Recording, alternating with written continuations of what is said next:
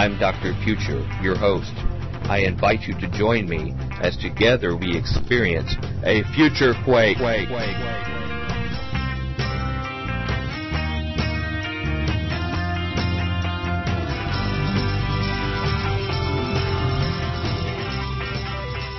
Welcome to the Future Quake Show. I'm Dr. Future. And I am Tom, not a slave to fashion, bionic. You know, that has absolutely no relevance to the topic or theme this week, because we have a legendary show this week on Future Quake. It's true. We have a gentleman who's had an enormous impact, incalculable impact on the Future Quake show. Mm-hmm. Took tremendous patience on our behalf to be able to secure his time, his very precious time. Mm-hmm. Is someone who is adored by many of our listeners and should be made aware of to the rest of our listeners who are not familiar. This week, you're not going to believe it, we have the one, the only, Alex Jones on the Future Quake show. Yeah. Yes, you heard that right. The two great giants, Alex Jones and InfoWars, and Future Quake with Dr. Future and Tom Bionic, coming together this week. That's like it's like the little manta rays that hang on the big shark. Like that's what we are? Yeah. Well, people have been marching in the streets for years trying to get this to happen, and it's a reality. You're going to hear Alex Jones talk about his new documentary, The Fall of the Republic, Volume 1, The Presidency of Barack Obama, his very important documentary, Terror Storm, like many of his are. Mm-hmm.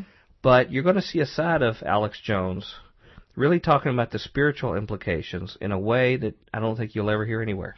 Yeah, he does. He does mention on his radio show that it is a secular radio show, and he does in fact try and keep it secular. But he's not he's not afraid to say that he's a Christian. But he just, for the most part, says, "Look, this is secular radio, so secular." He allows us on this show to explore the Judeo-Christian viewpoint and perspective of the issues he covers, and I think his comments are very provocative and compelling, and may influence the way some people may look at Alex Jones based upon what they'll hear in this show. Interesting. So for the next 3 days, you're going to hear an interview between Dr. and Tom and the one and the only Alex Jones. We hope you enjoy it. So with no further ado, here's Mr. Alex Jones of Infowars.com, and then we'll be right back to wrap it up here at Future Quake. Welcome to the Future Quake Show. I am Dr. Future. And I am Tom, no stranger to mess-ups, but it's no big deal, bionic. Oh, Brother Tom here is giving me some hassle because I'm very excited about our guests we have on our show. Me too. People like Rand Paul, Chuck Baldwin, Judge Andrew Napolitano have all graced our show, and it's been an honor to have all of them bless us here. But this is a very special guest we have, and in 5 years of the Future Quake Show, this is a special time to have the one, the only Alex Jones, the director of Fall of the Republic, and the founder of the Infowars.com site and Alex Jones Show. And I'm just want to tell you, Mr. Jones, it's a wonder and a pleasure to have you on the Future Quake Show. Yeah. Wow, well, I better do a good job with that great build-up. Well, God bless you guys, and thank you for sharing your audience with me. I hope I can live up to this great introduction. Well, you're going to find some kindred spirits here on Future Quake, including a large part of an audience that is not yet familiar with your work, but they've certainly heard about your work through our news segments and things like this, and be more aware of it. I believe that our guest today may be the most important man in America today, and whom I believe history may prove to be one of the most influential men in America in the early 21st century. Wow. And I don't get to say that How come you don't introduce me like that? I don't say that every week. For the sake of your valuable brief time, Mr. Jones, that you are sharing with us today, and I know you're very aggressively right now promoting your new documentary as well as other activities, I'd like to summarize some of your peerless accomplishments and activities. You host the daily radio show, The Alex Jones Show, with a large worldwide audience, broadcast on over 60 radio stations in the U.S., as I understand, and you have two of the most popular Internet sites on the web.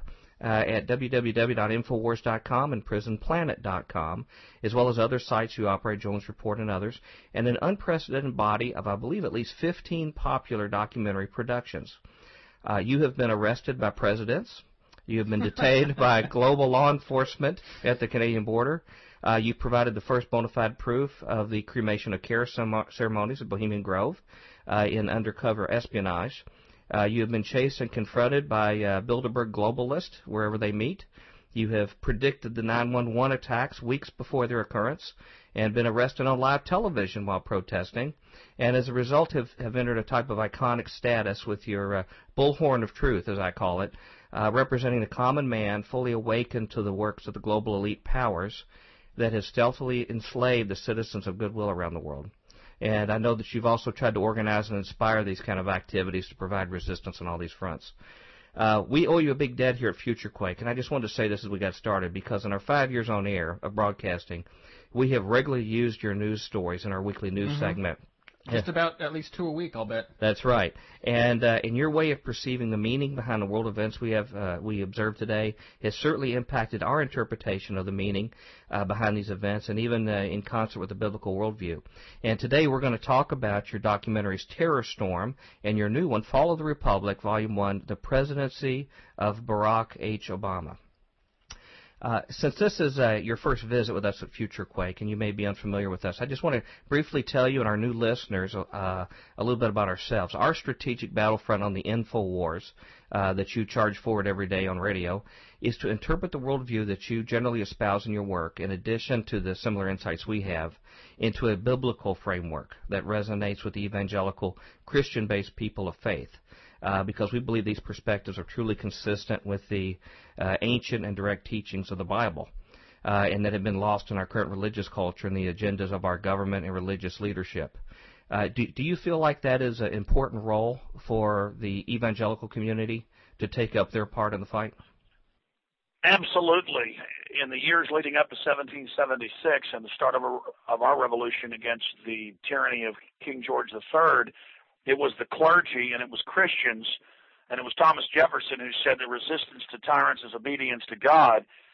And so we've seen this new Romans 13 doctrine that's been distorted and twisted. It was Hitler's favorite Bible verse, to tell the people to submit to corrupt government, that it was put there by God. No, only godly government, if they're following God's commands, is to be submitted to. And in this country, we don't have a Caesar. We don't have an emperor. Under our Bill of Rights and Constitution, we the people are the masters of our destiny and the masters of this country. And so we need to render unto the American people what is right and just under the Bill of Rights and Constitution. And anyone that tells you to stand down in the face of tyranny is an agent of the New World Order. And I want to be clear. I grew up as a Baptist, going to church every Sunday and going to church a lot of Wednesday nights and to church events and all of that. And I've always been a Christian, and I was saved and I had a relationship with Jesus, but at the same time, it wasn't 1/10 as intense as it is now, because it was kind of compartmentalized. Yes, I love God. Yes, I try to be a good person. And going to college, I quit going to church for years. And then as I discovered the New World Order and found out about how its systems operated, I approached all of this from a secular position, trying to find out, who are these global corporations? What is this world government? And I read all the UN documents where these elites were openly saying they were going to set up a carbon tax, and they were going to have year-round school, and they were going to make everybody basically their slaves, and we were going to have a one-child policy and forced abortion. And then I read the books written by Maury Strong and the United Nations and the Biological Diversity Assessments in 89, 96, and State Department Memorandum 200, and all these globalist statements and documents, and I discovered that they were worshipers of Lucifer, and that they admit this, and that they push an atheist system to blind the people so that they're not aware that there's actually a spiritual realm, so that they're blind. The devil's greatest trick was convincing the world he didn't exist, but in truth, they fund the atheists and agnostics, many of which are atheists and agnostics, but the higher level people even brag that they did this to blind people and make them not believe in God, so true Christianity could be replaced with a type of fake Christianoid counterfeit, and then that itself be turned over to a neo-paganistic, pantheistic religion. And United Nations documents that I cover in my film Endgame, Blueprint for Global Enslavement, and other documentaries, it clearly states that after they set up the global carbon tax on all human activity, and after they federalize all the states under international control, that, and this is important, that they would then launch it as a world religion. Well, I happen to have Newsweek, the cover story, saying Al Gore, the thinking man of the thinking man, the prophet, and it says he is bringing a new religion. And his new movie, After Inconvenient Truth, the new one coming out in a few months, is about a global religion. And they're saying he invented this. No, this is not some new age religion. This is the old-time religion predating Christianity of Gaia worship. And at its heart, they believe they must kill humans as sacrifices to purge the earth of humankind. And since the time of Plato, they wrote about, the Greeks had human sacrifices. That isn't really taught in school, but that's in the history books. Some of the Greek groups, they taught that we must have wars to kill off our own Greek population to push the burden of man off the breast of Mother Earth. So all of this is the most ancient system. And what I want your listeners to know is, in my deep study of this, their own documents, they do not believe they're devil worshippers. They believe Lucifer is the true God and that Jesus is Satan, and that Jesus is the liar and the deceiver, and they believe in their own stated documents that they the world government in to kill 80 to 90% of the population, and that remnant who accept Lucifer. I mean, this is David Spangler and others at the UN in speeches. They said if you do not take a pledge to Lucifer, you will be killed, and only a remnant, again, they create a counterfeit, will go forward into the future to other worlds, to other dimensions. And so these guys are psychopathic killers who get on their knees every morning to Lucifer.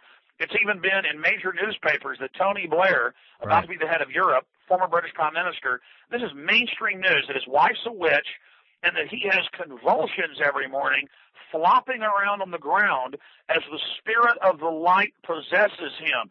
Francois Mitterrand, the former president of France, admitted Luciferian, designed the pyramid. I mean, I could go on and on. The point is, your churches aren't telling you this, most of them. It's already here, and everybody's standing down thinking they're going to be raptured. Whether you're going to be raptured or not, the issue is we have a responsibility to stand against evil so that even if we get raptured out of here, or whatever the truth is, that after we're gone, people will remember what we said. So that everybody out there living in denial and not warning other people about this, you become accomplices to this evil work when you don't stand up against the New World Order that controls both political parties, all the major governments. It controls our government, the Iranians, the Egyptians, the Germans.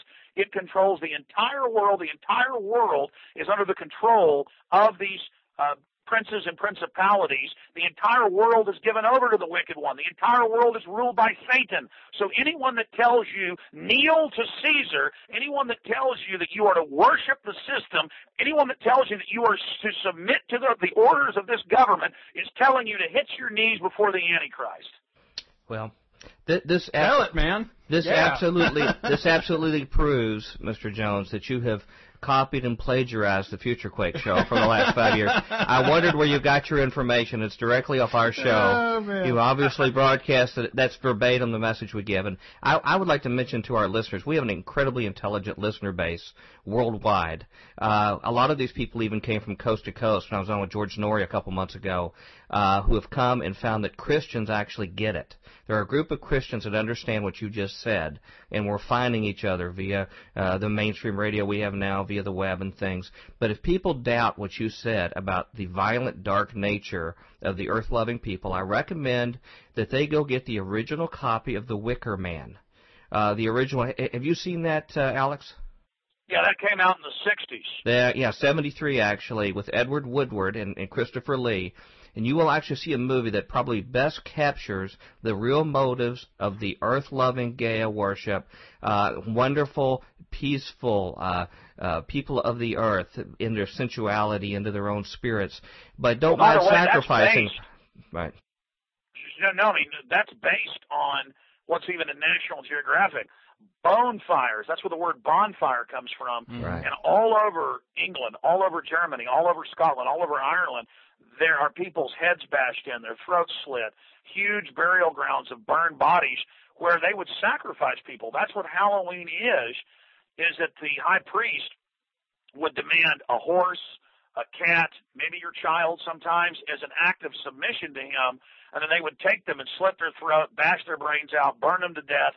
They had different ways they did it. And then every time you talk to the pagans, they say, oh, we're loving, we're good. None of that's true. But when you actually study them, that's what they tell their low-level members to get them to join. At the top, they are all devil worshippers. Well, Alex, one of my more unique experiences in the last year or so was last summer.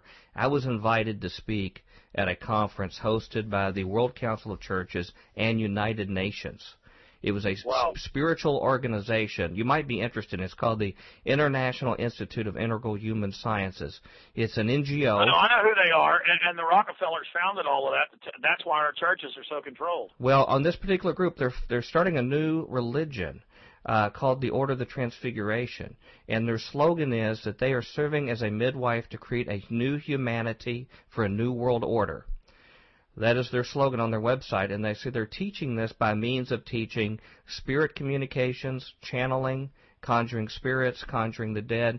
This is what they're training, and they have 10,000 members in this group now that lead cell groups around the world. And I had an opportunity to speak last year where they're now teaching, with UN funding as well as World Council of Churches, that up to now these spirit channelers and mediums have been opening portals to contact the spirit world in isolated cases, but they now anticipate that it's going to open wide open, and that these spirit forces are going to come out via their channeling activities that they're doing. And I happen to speak about what the Bible has to say. I was the only Christian there, myself and a person with me out of about 500 people there. And they have said that the only people that they really cannot tolerate are those who take the Bible literally. But they have a very, very active agenda, and I didn't know if you were aware of that. The Dalai Lama. Yes, I'm aware of the Earth First Battalion, the UN, Maurice Strong, all of it. Right. They say every religion is good except for true Christianity. They love the fake Christianoid, and that's how they're going to take over. Christians are going to be burning real Christians at the stake under the orders of these people. This is their mindset. And what does that tell you about true Christianity? It's the real McCoy. That's why the entire world is truly set against it. That's right. In fact, you'll get to see Tom Bionic and I get to burn some of those Christians here soon, because Chris Pinto, who's a very close friend of ours and a colleague, we star in his new documentary Lamp of the Dark that's just come out, and we get to immolate William Tyndall and excommunicate a bunch of people and bury some people alive. So we got to live that out. You know what? A foundational passage that we use on our show week in and week out with a lot of the same guests you have on your show, that we put in context. And you see, we're in a unique position here. We're on the largest Christian talk radio station in the Mid-South of the U.S., right here in Nashville, Tennessee. We're broadcast every day at the 4 o'clock drive time. We come on every day at 4 o'clock after 3 hours of syndicated neocon Christian radio, where they're promoting war, they're promoting more attacks, they're promoting destroy people of different faiths around us. And then we come on with our show and have a little bit different view of things. But one thing we always bring it back to is in just one passage, for example, Revelation 18. It talks very, very clearly, talking about Babylon, the great city, which has existed from the time of the tower. And it really is... And how they traffic in men's souls. That's exactly right. And the actual term, I don't know if you're familiar with the Greek on this, the word used is psyche. They say they traffic in all of these merchant products, including slaves and the souls of men. And the word psyche used there in the lexicon says it is the human soul in as so far as it is constituted by the right use of the aids offered it by God, that it contain the highest end and secure eternal blessedness. And the soul is regarded as a moral being designed for everlasting life of men. So what they're saying is they're against all of that. Whatever it is that creates our highest degree of commune with God is what they're there to break.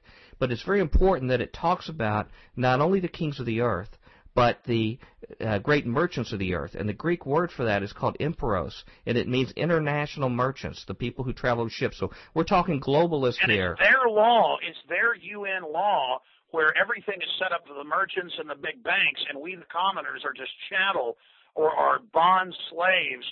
And the globalists understand this. They write about it, they admit it, and when you read that passage out of Revelation, that is exactly what is happening today, and they're very slick. and the Bible talks about, the very elect being deceived, that, what happened at the time wasn't short. I'm jumbling it together.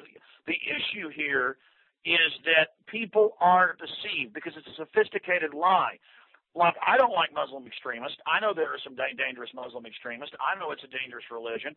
I know that it's, of the whole New World Order system. But the globalists openly bring these people here en masse. Over 50 years ago, the United States and England radicalized the most radical Muslim groups, helped them take over secular governments in the Middle East and Central Asia to build up this enemy. They created Saddam. They created bin Laden. It's now to decline that Hitler and Mussolini were MI5 agents and were funded by the British. Now, I already knew that because it had come out in government documents that Hitler thought he had a treaty with the British and the U.S., and that they double-crossed him. Hitler is evil, but how much more evil is it that our own government had deals with him? I mean, that's the evil of the New World Order, is that they have this dark alchemy, this dark logic, this dark mathematics. These people are geniuses, burning with a very unholy light in their eyes, and because they don't have any rules to follow. They're not held back by conscience. They say they're illuminated, they're liberated. We are weak because we won't do as we will. That is the whole law, as Aleister Crowley said. And so everything isn't what it seems. It's much more, many more times sophisticated. They bring forth the enemies so that America will then turn into a police state. I told people pre-9/11, I said, there's going to be staged terror attacks in this country. And I said, probably the World Trade Center. They're probably going to blow that up and blame it on their CIA asset of Osama bin Laden. And I said, there are real Muslim extremists. And I said, there will be real terror attacks as well. Right. But I made the point that will then be used against the American people and Christians. Now, what did I break earlier this year? The Homeland Security reports, the MIAC reports. The first few days when we released them, people didn't believe they were real, so they talked to the FBI and confirmed they were real. I've been releasing different documents I got from FBI people and federal marshals that give us material and state police since 1998. No, it's just we weren't big enough to make a national news story. Well, I got these new documents that had been put out under Bush. Not that Bush was running anything. He was just a puppet. And had been expanded by Obama, listing gun owners, conservatives, Christians, libertarians, people that want to audit the private Federal Reserve, basically red-blooded Christian Americans.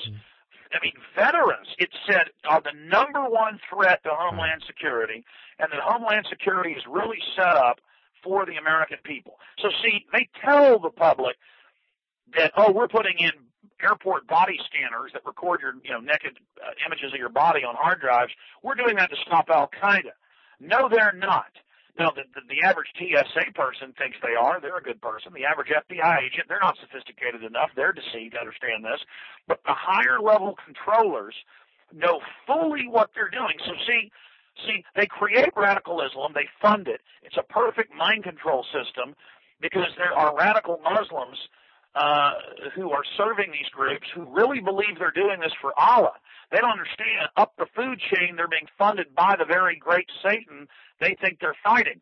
But the great Satan isn't America. The great Satan isn't Iran. The great Satan is above all the countries. It's global. It's in the air. It's money being transferred by satellites. It's these offshore corporations that are exempt from all the laws they pass. They want to wreck nation states, as Maurice said in 92 in Rio de Janeiro before the UN. They want to destroy everyone. They want to kill everyone.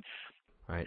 That's what's so incredible is that the average person isn't ready to face this magnitude of pure evil. You have to get into the mind of Satan. You have to really get into the mind of what people who have been influenced and controlled by this dark force have done in history. Then you know what their move's going to be, and it's going to be maximum evil, maximum destruction. Right. I mean, more duplicitous, what would Satan do? Ask yourselves, how would Satan deceive people? He'd take over the church. How would Satan bring down America? He would bring an outside threat against the country, so the country would set up a police state against itself, then use that police state against the people.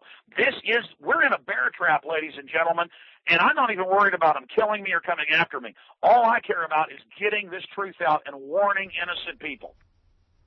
We're back at Future Quake with Dr. Future. And Tom, Not a slave to Romans 13, that's for sure. Bionic. Well, the one as God means, but not the way it's been contorted by others, right? Yes. Well, Mr. Jones, in the last 22 minutes, has compiled about 3 years' worth of Future Quake material into a 22-minute segment. You know, it's almost like just spraying with an automatic weapon. Those things, those shows that say, well, you can have as much nutrients in just one bowl of blah blah blah. Right. This is like, well, you could listen to Future Quake for 3 years, or you could just have one 20-minute segment. That's right. There's a weapon out there called Metal Storm that fires 1 million rounds a second. I've seen and that was sort of like Alex Jones on our show today. Yeah. There's so many things he covered, talking about the global government, the fact that it is truly, by their own writings, a Luciferian religion, but they cover it with a secular humanist, atheistic cover to sort of cover themselves with the common public. But if you really dig, you can find this information. Sure. Well, they make no bones about that stuff. Or Skull and Bones about it. Yeah, Skull and Bones as well, 322. Or maybe it's 223. 322, you hit it right. Okay. But a couple quotes I thought that were very interesting from Alex Jones that I've not heard on his other shows. He said, the day is coming when the fake Christians will be burning real Christians. Indeed. And sad, but it's true. I'm afraid that's the case, that many people who claim to be Christians, Jesus talked about that, about being turned in by your parents and turned in and people thinking they're doing God a favor by turning in his followers. But the Bible says, and he reaffirmed, that it's going to be other Christians that are going to turn on us when this day is coming. And the other thing he mentioned, he said that Christianity is the real McCoy. That's why the world is all set against it. Indeed. Well, I think that's an interesting proof, but certainly true. Well, we're going to have a whole lot more to say and hear from Alex Jones, but right now Merv can tell you how to contact us at Future Quake. Future Quake radio broadcasts are archived at www.futurequake.com, suitable for downloading or streaming, as well as other show information. Email Dr. Future and Tom Bionic at drfuture@futurequake.com. That's DRFUTURE at futurequake.com. Tell us your name, city, and radio station or internet, and if we can use your name on air. Comments on the show's topics or guests, or suggestions for future show topics or guests are most welcome. Dr. Future and Tom will discuss selected emails each week during the radio broadcast. Okay, we're all done. I love our real McCoy. Enjoy the rest of this week. It's a very special week. Until then, we hope your future is always bright. Have a good day. Bye. Join us next time as we dare to experience another aftershock of a future quake.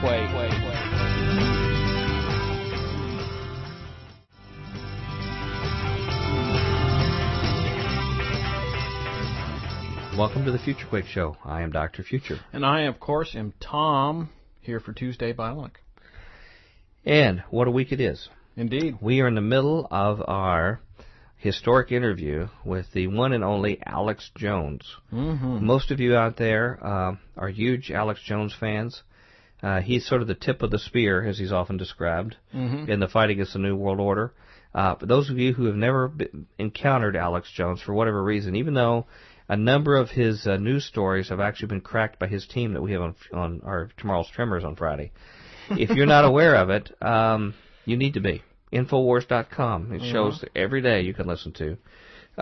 Really, that's where the news about the New World Order breaks first, most of the time, is at his website. Yeah. He has paid a tremendous price, as we talked about in that first show, being arrested, being hounded by government officials, so many ways that they have come after him. Threaten him constantly. And he is now on they published a newspaper in Britain, the hate list of the president, of people, enemies list. Number 24. He's on the enemies list of the president himself, a self-made guy who just came from a public access TV show, and through total dedication, now reaches probably 1 million people a day. Yeah. In his show, maybe more, and reaching a different audience here. Yeah. So, any comments you want to make on yesterday before we proceed ahead? Well, I'll tell you, it's so good to see somebody or hear somebody who kind of like gets what we're doing. And as you mentioned, it was like a distilled Future Quake. You know, we took all of the central points Right. and made this really strong concoction and then had a swig. Right. That's Wow. exactly. Sort of like you used to buy Kool-Aid in those Yeah. little packets, only Kool-Aid's a bad analogy for Yeah. what we're talking about here. Yeah, it's like the opposite. Condensed coffee. Yeah. Well, we're going to have some more revelations and talking about his remarkable, unique experience infiltrating inside Bohemian Grove today. And then afterwards, we'll be right back to talk about it here on Future Quake. Now, you know, it's funny. You have stared this evil directly in the eye. You've been nose to nose, face to face, looking them directly in the eye physically at the same time and space.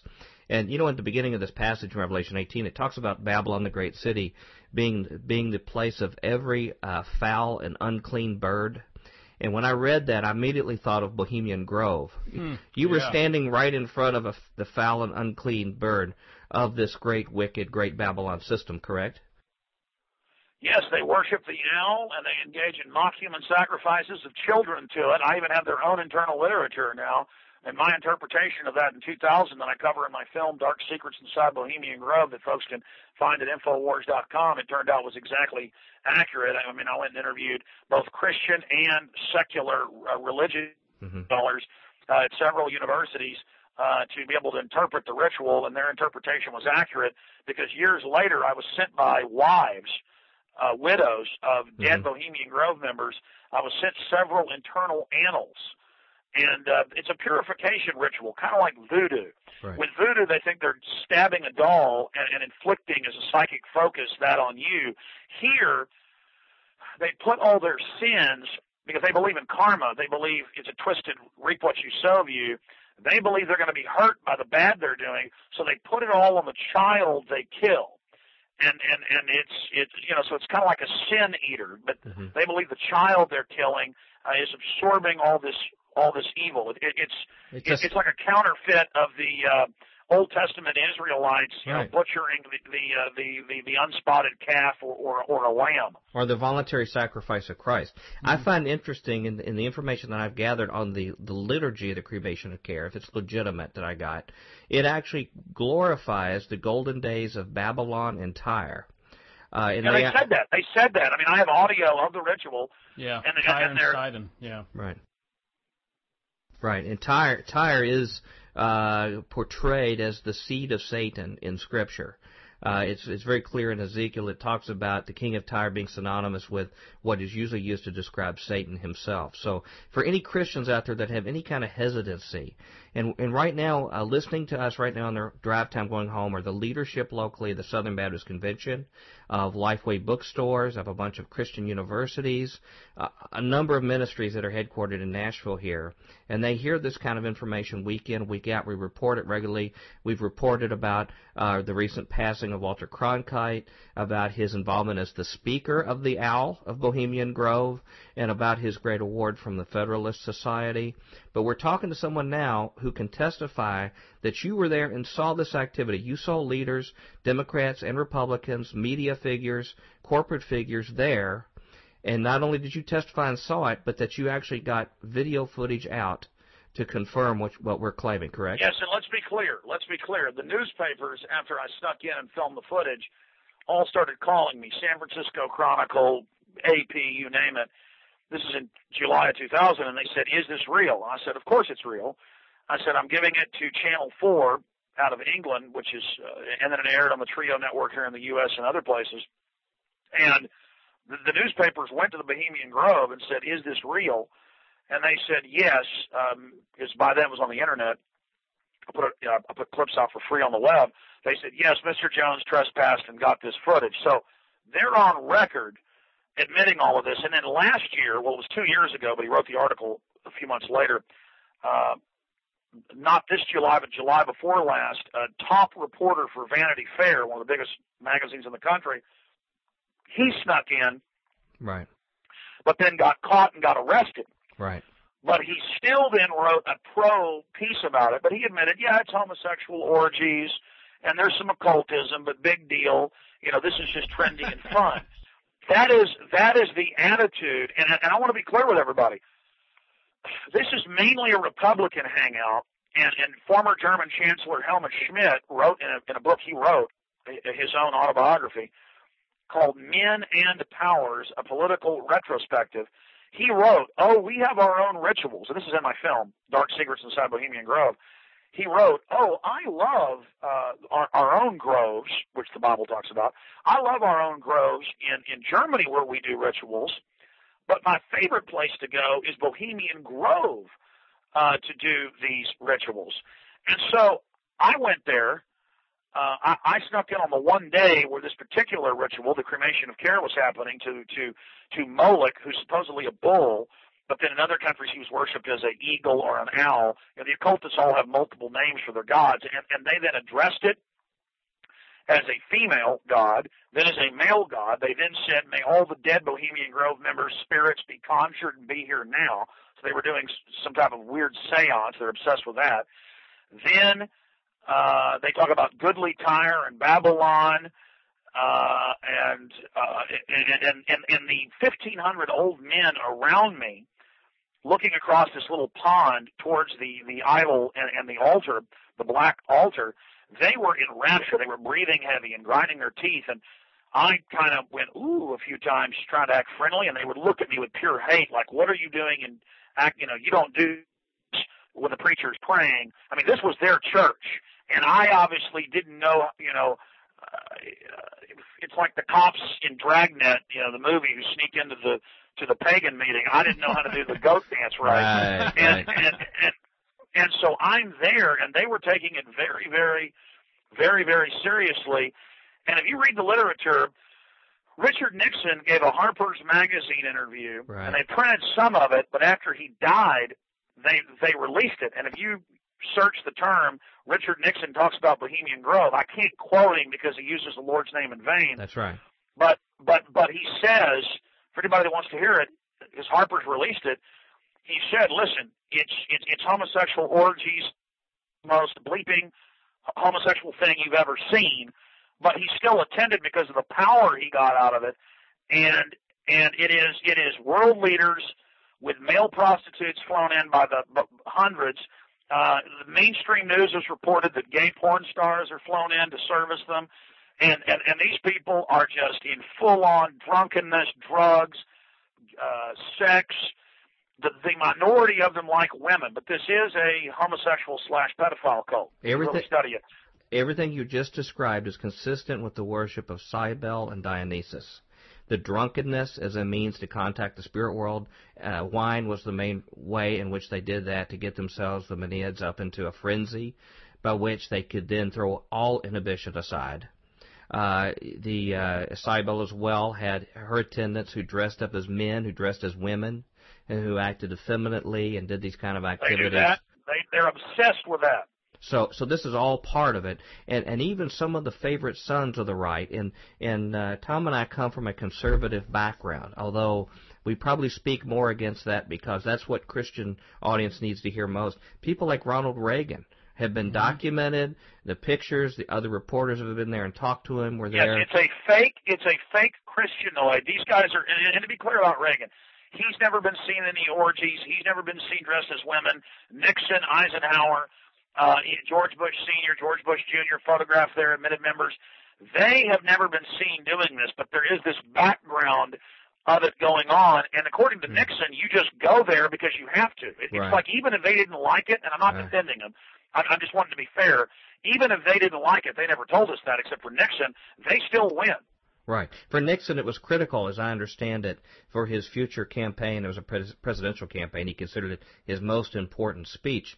But, looking beyond left-right parties, you got gentlemen like... So, again, Nixon thought it was the most important place Exactly. Now, this is the power structure is the point. That's right. But Kissinger is one who loves to participate in all that, from the reports of he does. Other reporters. He does participate. And what about In fact, while I was there, I've never seen it in a book or a publication, but I did see they have like paintings up or photographs up, glass on the trees, and I don't even want to say it. Well, you know how a woman, will bend over provocatively. Right. It was Kissinger and another old man in drag with lipstick,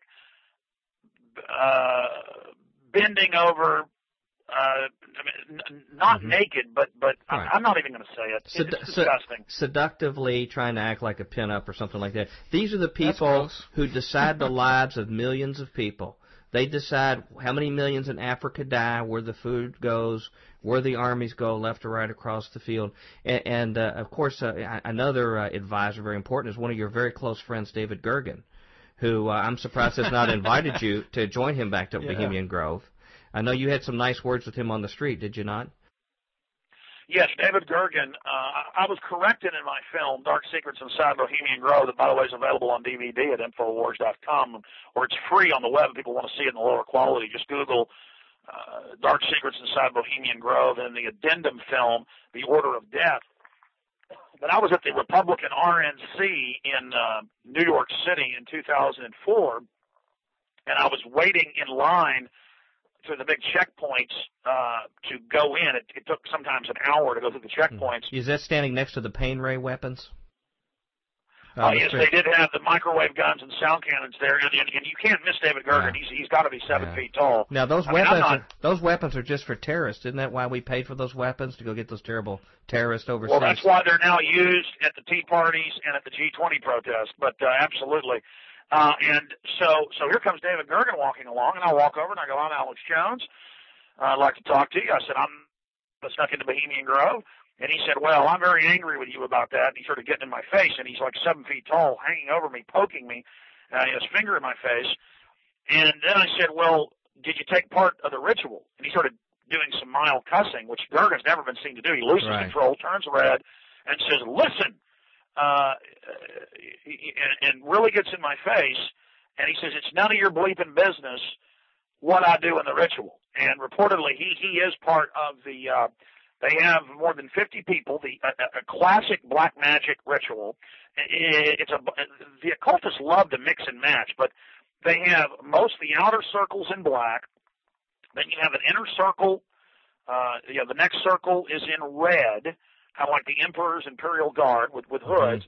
Then you have a few attendants to the priest that are in green, and then the high priest is in like glistening diamond with a red cape on the inside, and he flips it out to the public, and then he has the boatman bring him the child that he then burns to the owl, and it screams in pain.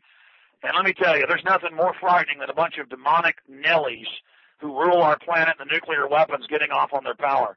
I mean, we're in a lot of trouble, folks. That's right, and they have their hand on a lot of switches. I want to make one last little point, something on the Bible, and then I want to talk about Terror Storm and move on. The end of that passage I mentioned is the most critical part, where it says that these great globalist merchants of the earth and the kings of the earth use sorcery, is the English term, but the word's pharmakia, and it is the use of drugs, if you look in the Greek, by which to contact the spirit world and also to alter the states of consciousness of others. And it says by through this they deceive the nations of the earth.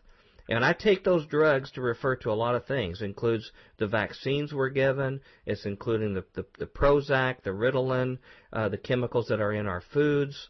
All of these are different means by which they alter the reality that we have and to deceive the world. Doesn't the Bible really describe everything that you cover, basically, for the most part on your show, through that passage? Well, I mean, that's what's amazing. Again, I was brought up a Christian.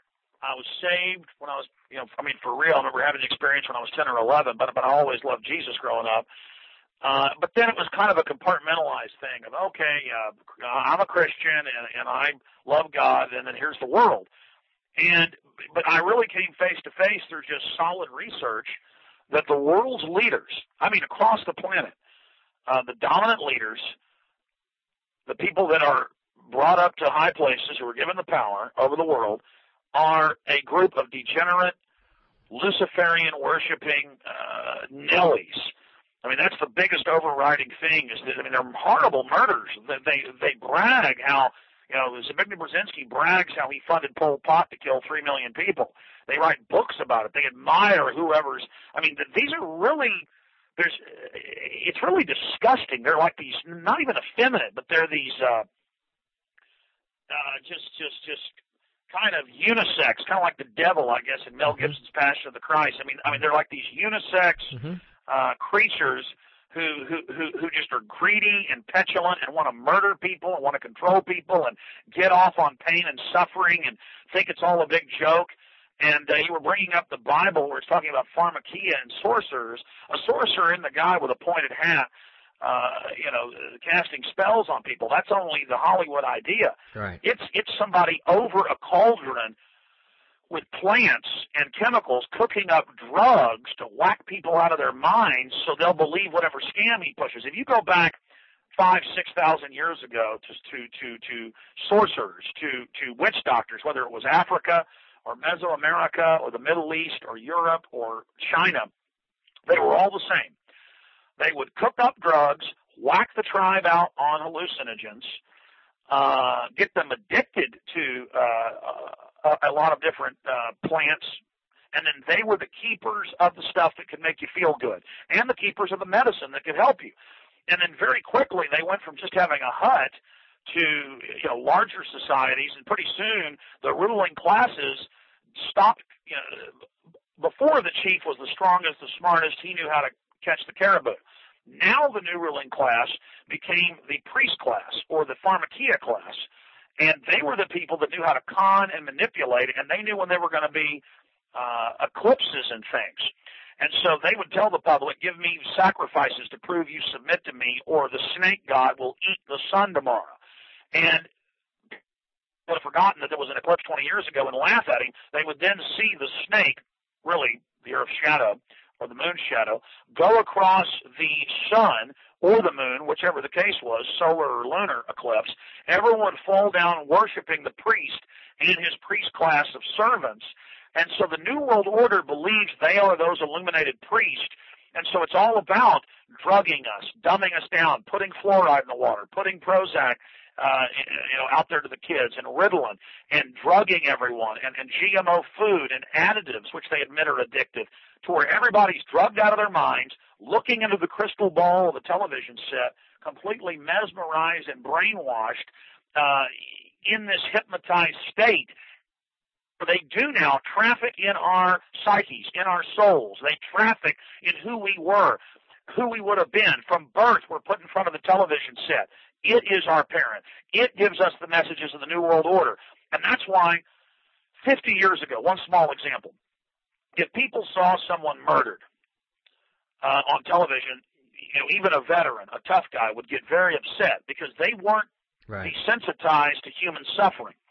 50 years later, the average person has seen millions of simulated deaths and murders and arms being severed and throats being slit. When I was 8, 9 years old and would see that, it would scare me and freak me out. Mm-hmm. Now watching the worst violence in a movie does nothing to me. It's as if I've been in 100 tours of combat. My brain sees those murders and torture and death as real. My conscience has been seared. My soul has been seared. And I'm conscious of that, and so I'm protected against it to a certain level. But I can intellectually see how my nerve endings, psychologically and spiritually, have been cauterized by looking at it, and I can now only intellectually analyze it. The nerves have been burned away to a great extent. I can only spiritually still see and understand that it's wrong. So I, have sight through that, but I've lost my intellectual sight. Again, this is trafficking in men's souls. I mean, I almost lost my soul to this system. So many other people have been so hardened by it. Again, the Bible talks about hardening of the heart, the ultimate sin, going over the edge. A lot of people, that isn't God so much, from my layman's perspective, studying it, saying you're gone. You've already cut yourself off. You've been given so over to evil that you have nothing left. You've been turned into a biological android, a robot of sin and evil. All sin is this evil programming. You have destroyed yourself. You have damned yourself from God because you don't even have a soul anymore that can interface with God. It can only interface with the devil and all of his servants in death and destruction. And then you not only don't mind evil and rape and death and destruction and torture, now it's your beauty. Now you see it as good. And that's the true journey to the dark side. And so the whole world now can't get upset by seeing men, women, and children killed on television or in the real world, but if Marines throw a puppy off a cliff, everyone gets upset because the animal hasn't been dehumanized. They haven't seen 2 million simulated murders of the puppy. If they saw 2 million simulated murders of the puppy, by the time they were 45, they wouldn't care about the puppy either. This is how they traffic in your soul, ladies and gentlemen. This is why you shouldn't watch that stuff or be part of it or look at it, because it literally blackens your heart. It blackens your psyche. People think they're tough because they don't mind this stuff. No. It's that you were strong and were good, and your God-given soul and intellect that hadn't been turned over to evil recognize it as bad. It is that you're becoming evil and being turned over to darkness that it doesn't bother you.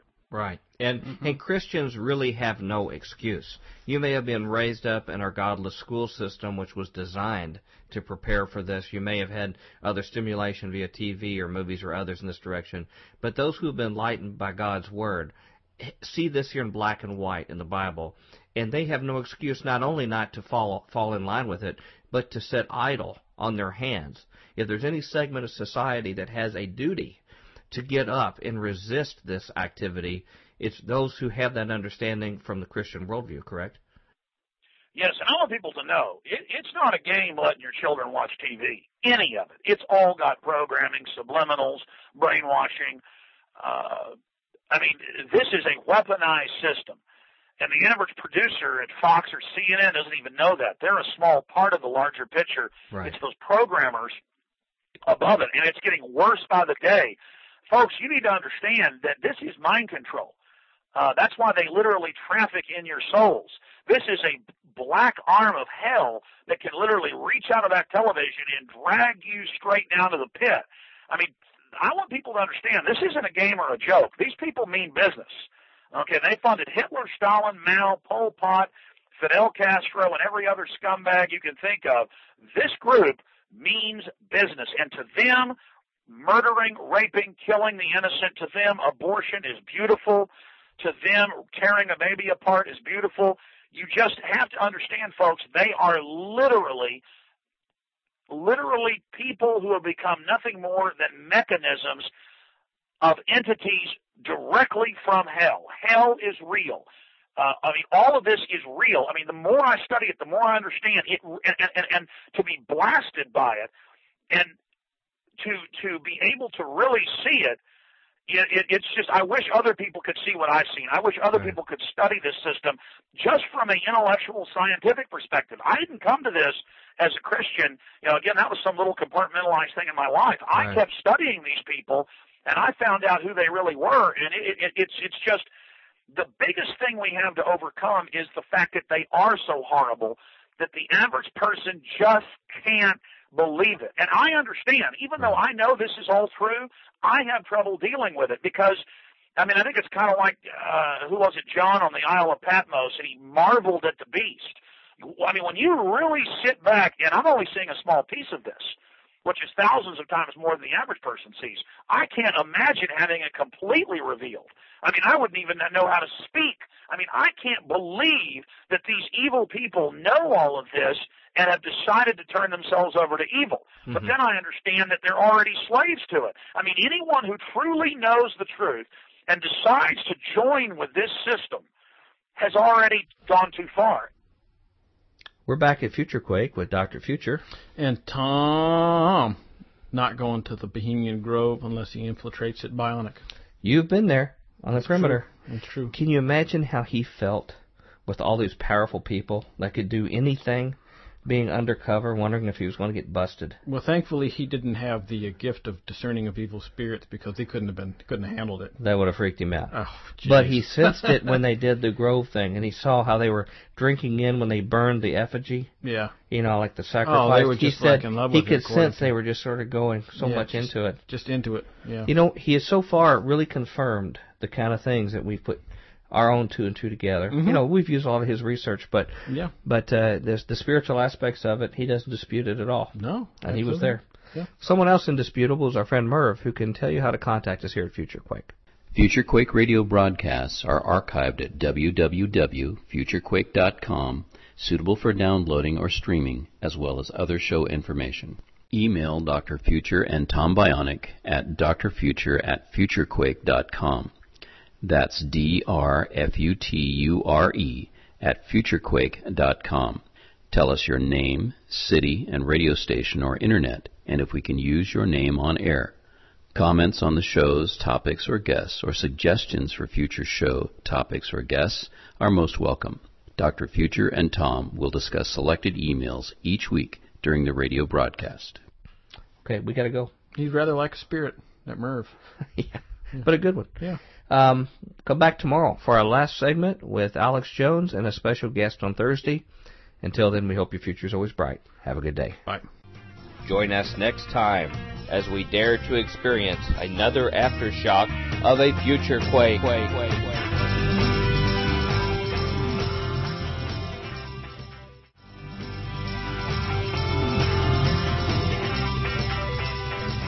Welcome to the Future Quake Show. I am Dr. Future. And I am Tom. Of course I am Bionic. You are, therefore you exist, Bionic? I think, therefore I am. Okay, that's good for me. This week, if you've not tuned in so far this week, we have a legendary guest. We have Alex Jones, the host of the Alex Jones Radio Show, with approximately 1 million listeners a day across the country. Almost as many as Future Quake. Almost as many as here, yeah. The producer of about 15 documentaries, all which have really been earth-shaking and 23. shaken the public consciousness. 23? 23 okay. in total. Thanks for correcting me on air. I'm here for you. His last one is Fall of the Republic, Volume 1, The Presidency of Barack H. Obama. We also talked about his documentary Terror Storm, which helps people who are new to these thoughts about understanding how state-sponsored terrorism and false flag operations are really the normal order of the day for nations throughout history, including today. And I can tell you, his research will actually change the paradigm and worldview of people. Oh, yeah, absolutely. It takes the same data of information, puts it on its ear in interpreting what it means, the significance. That is quite an accomplishment for any person. He is a pretty like amazing individual. It's not like he can go and be like, well, okay, what do I do about this problem now? Nobody's ever been in his position. He has gone where, again, no one has ever tried before. I know. It's unique. And that's why we need to pray for him. Oh, absolutely. We need to pray for his wisdom. He'll be set up. He's impacting powerful people. Of course, we had the president arrest him. We've had Bilderberg, globalist people arrest him at the borders, like we talked about. Even Geraldo Rivera. Geraldo Rivera, I watched on TV where he got drug off right in the middle of a crowd. He doesn't say, "Oh, it'll be okay because this happened." No, he's like a big, strong. He is that big, strong dose of coffee that we talk about. He doesn't know what the future holds, but we as Christians know who holds tomorrow. So we need to lift him up and make sure that he stays in God's protection and spirit and wisdom and discernment. So we need to go to him. So no further ado, here is our last installment with Alex Jones, the documentary filmmaker of Fall of the Republic, Volume 1, The Presidency of Barack Obama, which is available now at Infowars.com. And we will come back to wrap it up here on Future Quake. Well, in some of these, the deception is the other problem. While they seem blatant, and they're blatant in your eyes, Alex, I mean, it's obvious to you, you see their handiwork. For others, there's been so much deception laid that many times they will come people, even with their own religious affiliation. You know, I think of people like Eric Prince, who says he's going to go out there and get people of different faith than the predominant faith. He's going to wipe those people out on the other side of the world. He's a main bankroller of some of the most popular Christian ministries here in the United States. It is very, very difficult for Christian people to work through that and recognize, whether unwittingly or purposely, people whom they really trusted on, quote, their side are people who are partakers of this kind of thing. I want to ask you about your documentary Terror Storm and then get on to your new one here in conclusion. I have found that Terror Storm is an ideal tool to persuade uninformed skeptics about the principles you teach. But you systematically show them well-known historic terrorist-style events going back in history, and then you confirm the later clear evidence of the systematic, deceptive government actions that were not revealed at the time, but these events were used to change public opinion and world history. And that what you do is you lay a convincing case that what we see reported, most terrorism we see today, is actually state-sponsored terrorism, and that much of it is confirmed to be false flag operations. which is self-inflicted but blame on other people. Now, I find that's one of the most effective tools for people who are too completely blank out to this, to see a continuing theme. We have even added to this approach on our show when the NSA documents were declassified about the Gulf of Tonkin, showing that it was a complete fabrication, and in fact that these current terrorist stings we see right now are almost always FBI-led. And you were the person who pointed out to us to look for the FBI guys that are leading this, the people of limited mental aptitude. Do you agree that this documentary you did, Terror Storm, is a good first step to open people's eyes in this manner? And if so, what kind of events, the kind of events we're talking about, terrorist events, do you think people who are new to this, you find is most convincing to them to assist them in accepting what you're proposing? Yes, I think Terror Storm is an excellent film. Terror Storm, A History of Government-Sponsored Terrorism. Again, the DVD is available on Infowars.com. Anybody that gets any of the films that I've produced, it's more than 20 now, at Infowars.com is welcome to make copies, give them to everybody they know. Most of the films are free online, but it's in pretty low quality. So if you're going to make copies, it's best to get the DVD at Infowars.com. And to be clear, there's 3 different types of stage terror and several subgroups, but you have provocateur stage terror. Then you have stage terror where governments are funding through terror organizations who actually work for the governments, and then the terror organizations order people below them to go carry out the terror. So there's contracted terror, there's provocateur terror, and then there's purely stage terror where the government carries out the whole attack and no foreign group or corporation or separate terror organization was involved. Then there is some other asymmetrical, true homegrown terrorist organizations that are out there. So to be clear, some terrorism is real, but what you have to understand is regardless of whether it's real, staged, manufactured, provocateur, you have to understand that terrorism is being used to take your liberties and freedoms, and we now have the internal government documents where it's admitted that you are the real target, Christians, conservatives, gun owners. And so they tailor the terror threat of foreign, brown-skinned, another religion.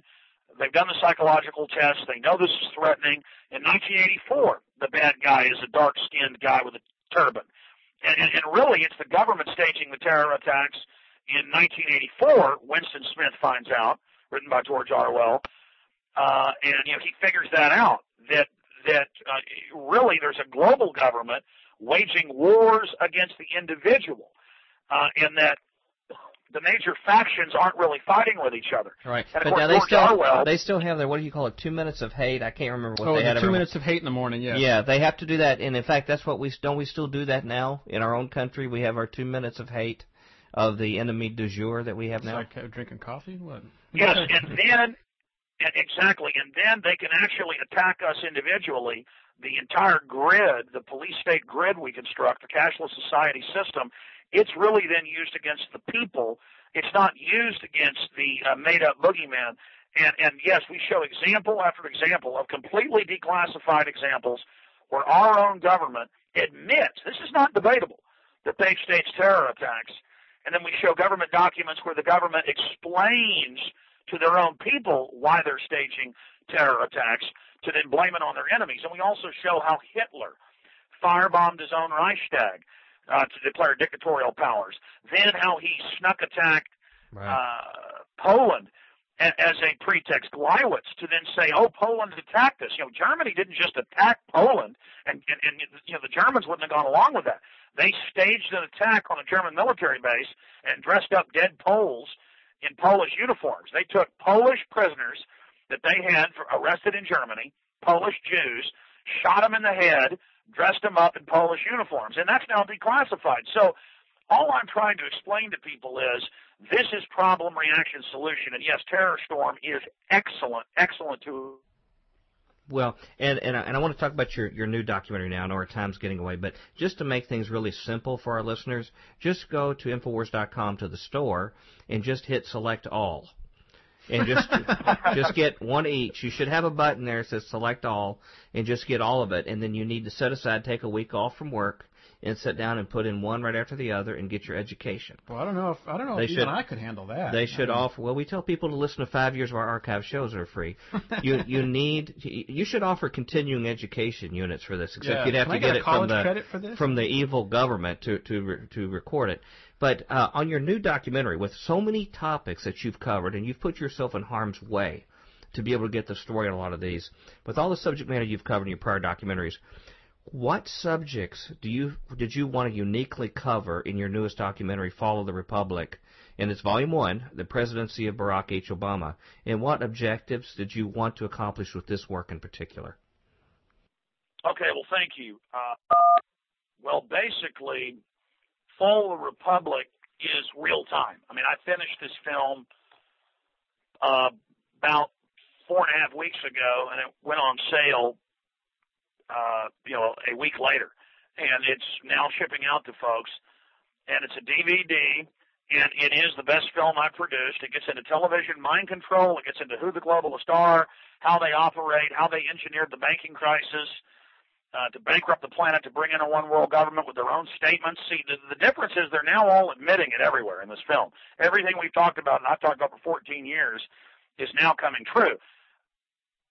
I wasn't psychic. I was reading their own documents, but now it's not just their documents. They're now saying it, at the Parliament, at the Congress, at world meetings, and we show how Obama lied about everything he said he would do, how he's a globalist. We explain also that Bush was just a puppet. Should we shadow the left-right paradigm? That's key, because the globalists will just replace Obama in 3 years or 7 years with some fake right-wing puppet, and then we'll all feel like we've had a victory, but in truth we would have been suckered. And it also shows how Obama brazenly violated Article 1, Section 9 of the U.S. Constitution by seating himself at the head of the United Nations Security Council, thus becoming the first U.S. president to chair the world body simultaneously. We cover the scientific dictatorship and its final stages of completion, and laws protecting basic human rights are being abolished worldwide. You can give this film, this film is meant for the average person to be able to watch a 2-hour, 24-minute documentary and really have a crash course in the whole system. I wanted to make a film that was real time, that showed people what's currently happening now. And there's 30 minutes on the carbon tax, how it's going to micromanage your entire life, the Copenhagen Treaty, which even if it doesn't pass, and it looks like it may, it's passed the House, the House version of it that accompanies the treaty, the bureaucracy is already implementing this. So Fall of the Republic is a new level in my filmmaking, and it's the most powerful film I've made. I really hope people will order it at Infowars.com, or they can watch it online in higher quality at PrisonPlanet.tv and see all my documentary films and archive radio TV. It's all right there at PrisonPlanet.tv. Or they can call toll-free to get any of the documentary films or books or materials at 888-253-3139. I just hope that whatever people do, they get Fall of the Republic, they make copies of it, they show it to their church, they show it to their Bible study, they give it to their neighbors. We need to get, because if somebody will just watch this, they will now understand what they're seeing on the news. I mean, this film is really timely. People are ready to wake up now. For so long, folks have denied all of this. But I'm finding, from the Christian perspective, that so many atheists call me, so many agnostics call me, so many people of other religions call me, and they say that they've had a religious conversion to true Christianity, because I never Bible thump. I never even talk about it from a Christian perspective. I just report, okay, here's a world leader saying they worship Lucifer. Okay, they want to set up a world government and make you take chips. Oh, they're taking over the food supply. Oh, they're they're setting up 10 kingdoms according to the United Nations documents. People go, wait, I heard that in Sunday school. My mom made me go. That was written 2,000 years ago. How did they know about 10 kingdoms then? And this is the perspective that's really reaching people, and because the devil is good at putting out fake Christianity, glitter bugs with gold all over them, acting stupid, being caught cheating on their wives, or caught with boyfriends, or caught stealing money. To make true Christianity look bad, they created a fraud. And so we come out and expose the mainline churches as frauds. We come out and expose the Romans 13 cultist frauds. We come out and expose all of this, and it's really waking a lot of people up, and they're getting a true relationship with the Creator, and they're breaking free of Satan's mind control. And I'm telling you, that is the greatest blessing in my life. I don't want big houses or diamonds or gold or money or wealth. I certainly want some of it to protect myself and be strong against the enemy, but I don't worship it.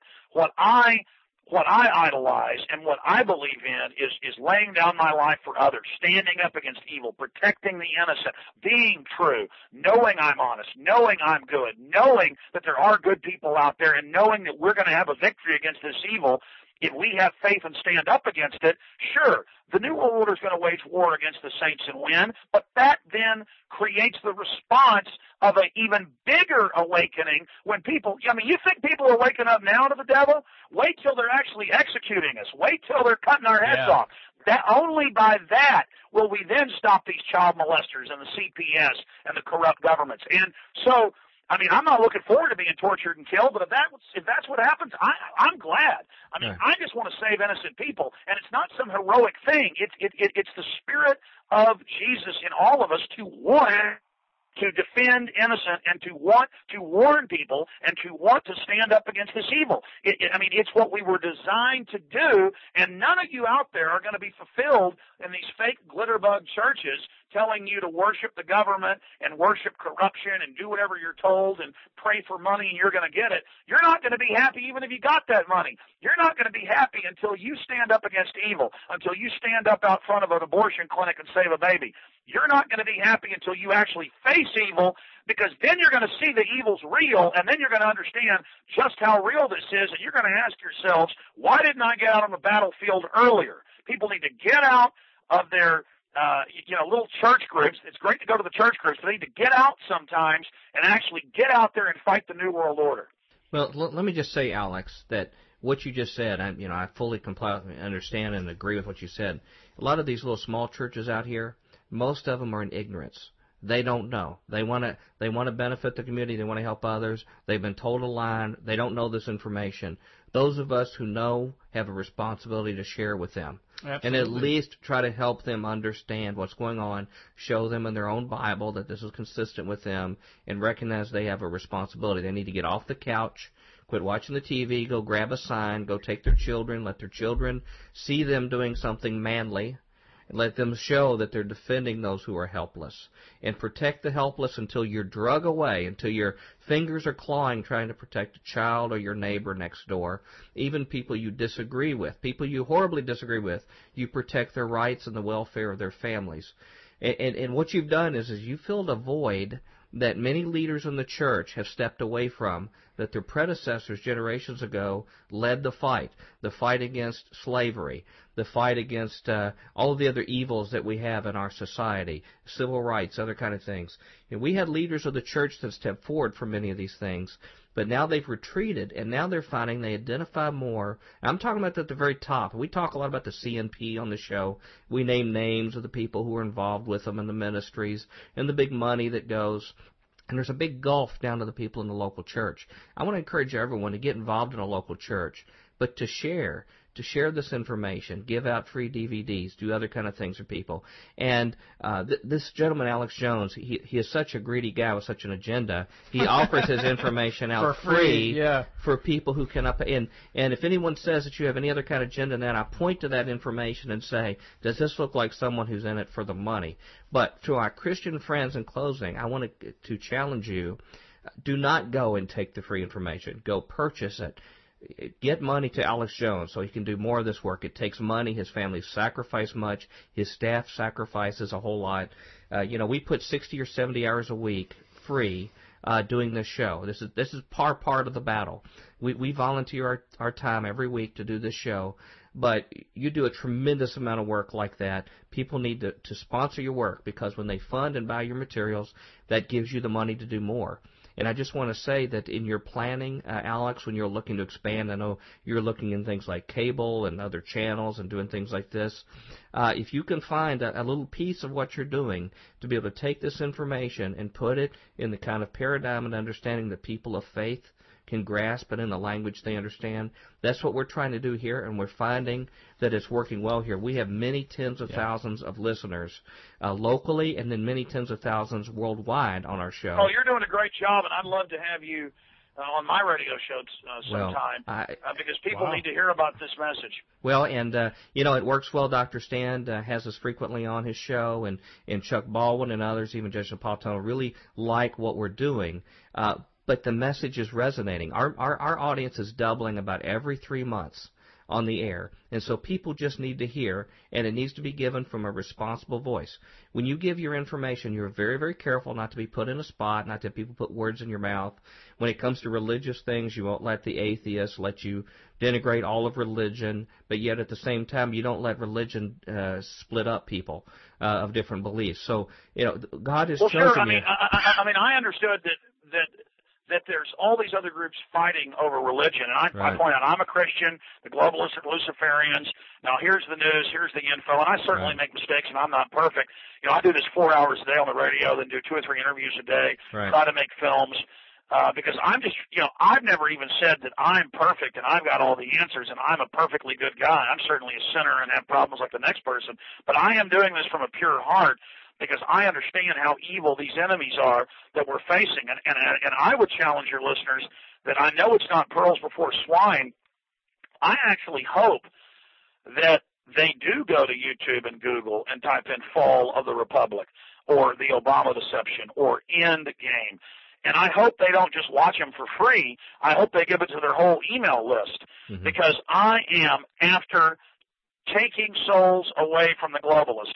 I don't want their souls. I want God to get their souls. And I understand the globalists literally have control of people's hearts and minds and souls, because that's what they're really after. The globalists don't want materialism at the top.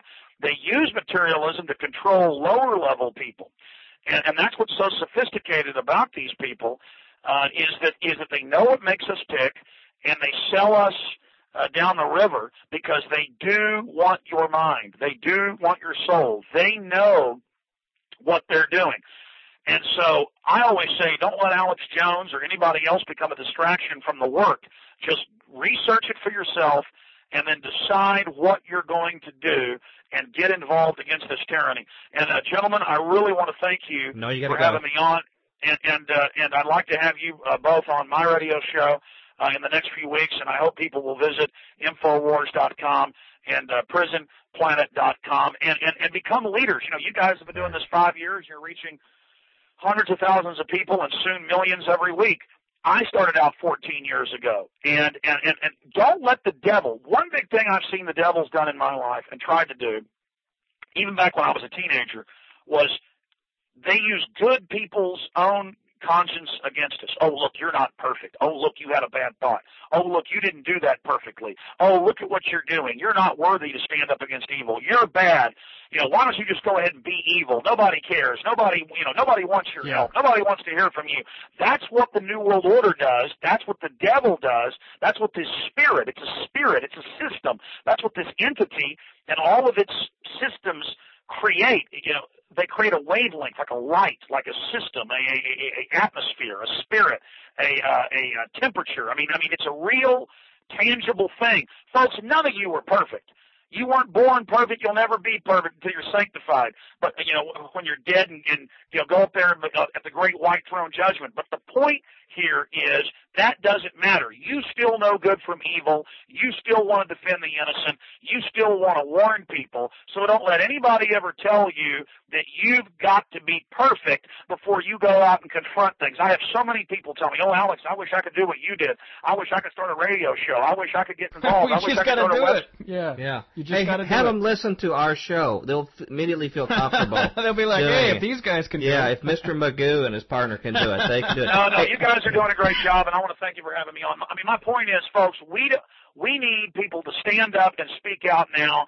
And as soon as you hear the devil tell you, oh, you're not up to this, that's a lie. Right. Get out there on the battlefield. Stop sitting there sucking your thumbs. Exactly. Can we close with just a very quick prayer for you? Can we pray for you and your work? I would really really like to do that. Heavenly Father, I just pray for Brother Alex. Lord, he has risked life and limb. He's lived like the people in Hebrews who've lived in caves, that have been chased, that didn't know what their next day was going to be like, because he has stirred the pot and shaken the nest of some very, very powerful people who are being exposed by his work.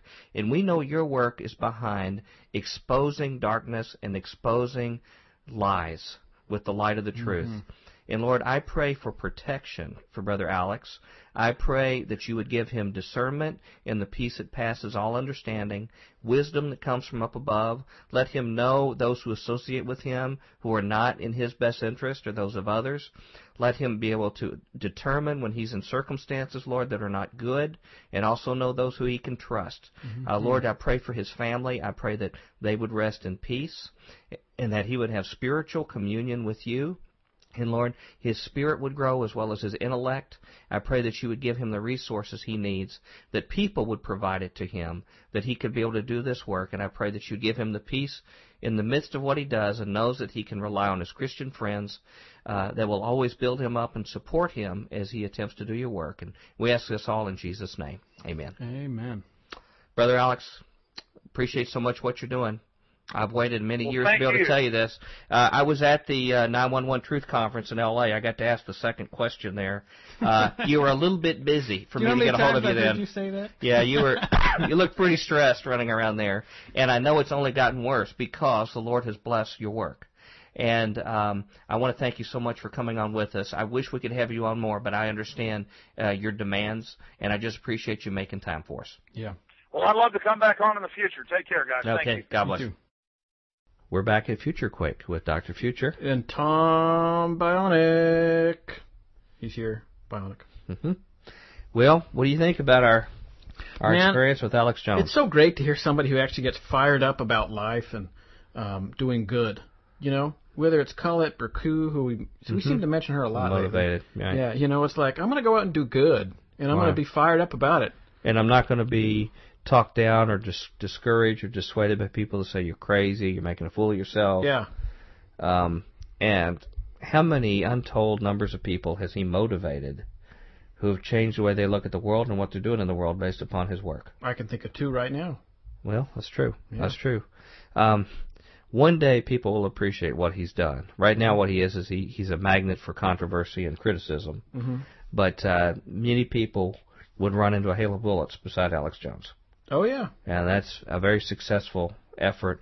I'm so glad we got to pray with him. I know he appreciated that prayer that we had with him. I think he needs more of that sort of stuff. More of you, if you get a chance, when you email there at Infowars.com, tell them that you heard them on Future Quake and that you will be praying for them. And God might do a work through them. Someone else you need to hear about is Merv, who can tell you how to contact us at Future Quake. Future Quake radio broadcasts are archived at www.futurequake.com, suitable for downloading or streaming, as well as other show information. Email Dr. Future and Tom Bionic at drfuture@futurequake.com. That's DRFUTURE at futurequake.com. Tell us your name, city, and radio station or internet, and if we can use your name on air. Comments on the show's topics or guests, or suggestions for future show topics or guests are most welcome. Dr. Future and Tom will discuss selected emails each week during the radio broadcast. Okay, we're way over. Let's get out of here. Come back tomorrow. We have another very special guest tomorrow, believe it or not. But until then, we hope your future is always bright. Have a good day. Bye. Join us next time as we dare to experience another aftershock of a future quake.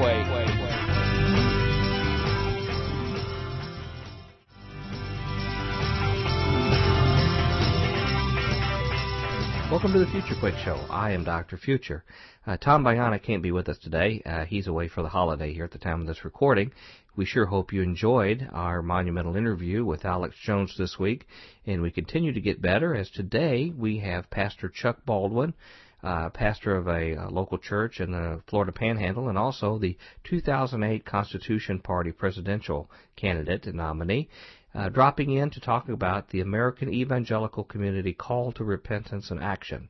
We've got a lot to talk about there, so with no further ado, here is Pastor Chuck Baldwin, and we'll be back to wrap it up here at Future Quake.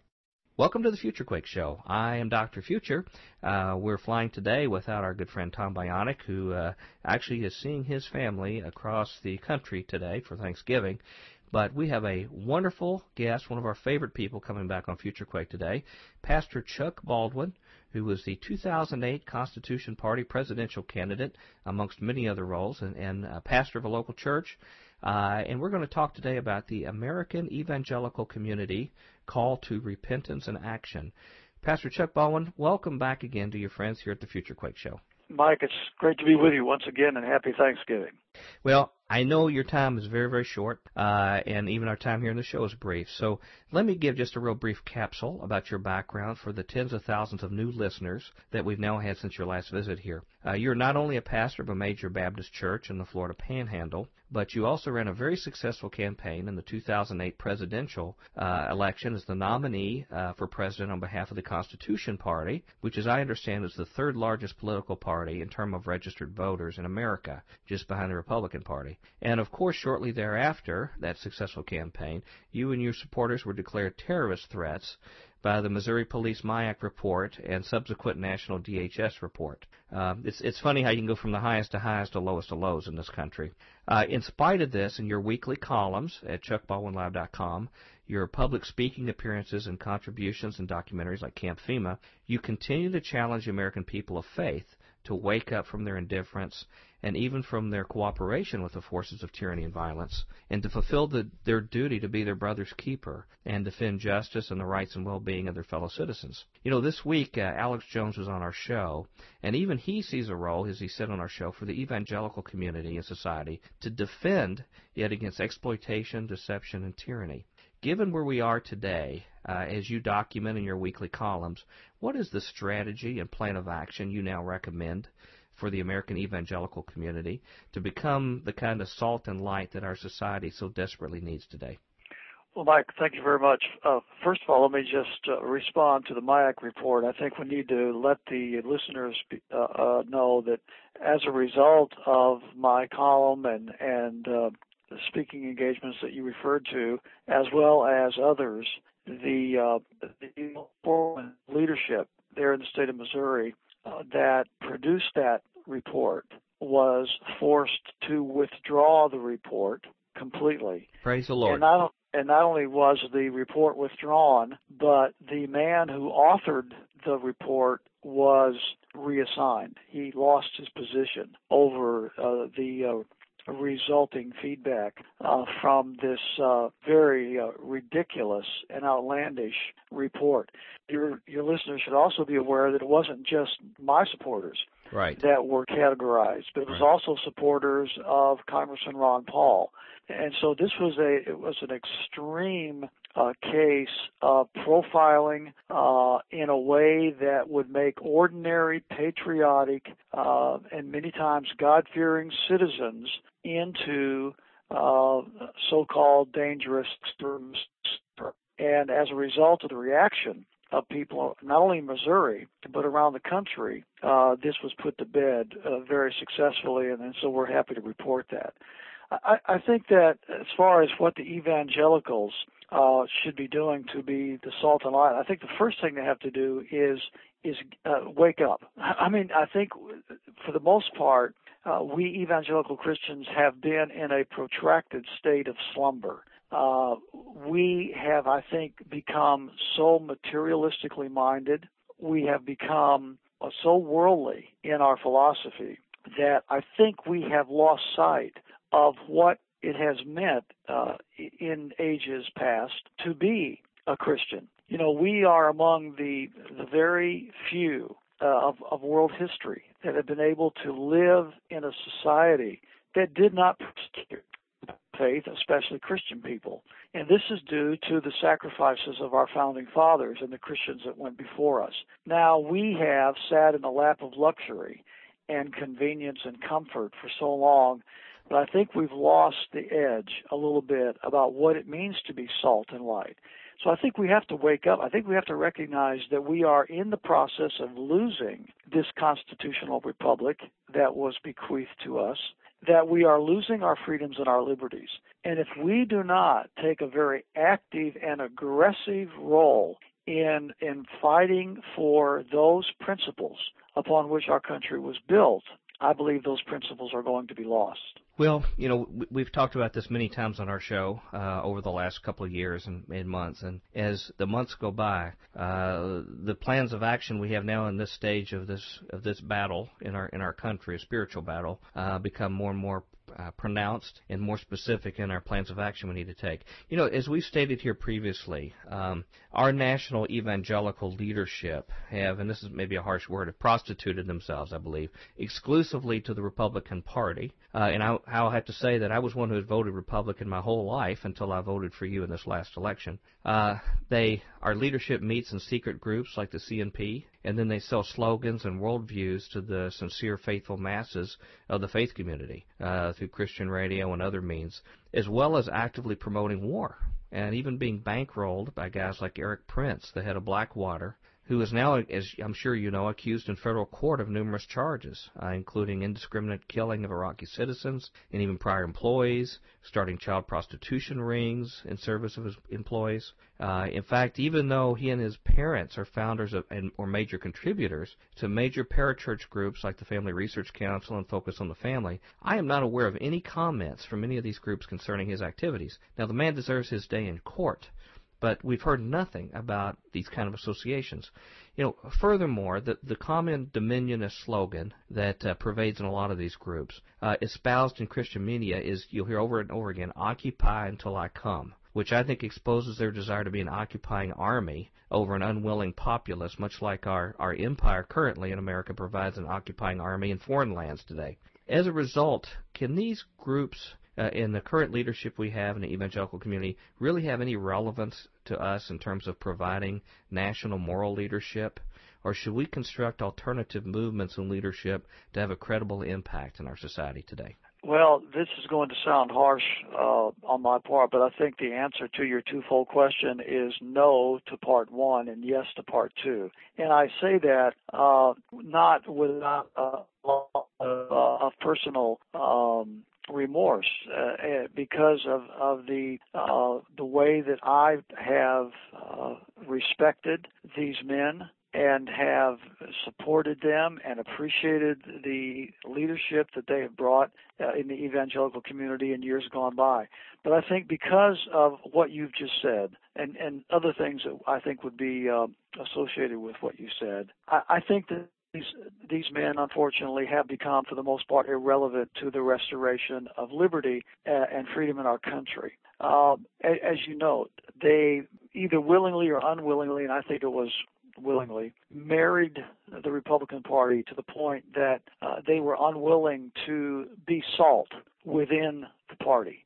Instead of being the watchman on the wall, as God would have us to be as Christian leaders, they sat at the king's table and found themselves very comfortable there and were unwilling to jeopardize that seat. And as a result of that, they compromised, I think they acquiesced and surrendered many of the very, very fundamental principles that made us a movement to begin with.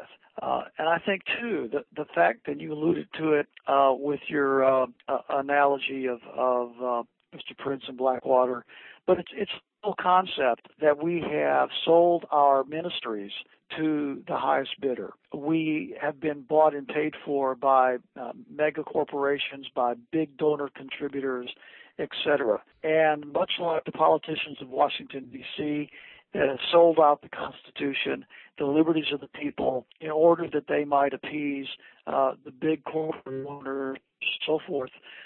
So have many within the evangelical Christian leadership community. And so I do think we are going to have to break out of that umbrella. We're going to have to, I think, return to a grassroots movement of Christians, and not just Christians, but people that understand the importance of religious liberty, the importance of fundamental freedoms, etc., whether they are Christians or not, and began to rise up in a truly grassroots manner. And I think we far too long have allowed others to speak for us. It's time we start speaking for ourselves. You know, in recent polls conducted by Gallup and others that are well publicized today, it has been documented that American evangelicals are more likely to support torture than even the citizens of Muslim nations like Turkey. They seem to have forgotten the horrors of torture from books like Fox's Book of Martyrs or Richard Wurmbrand's Tortured for Christ.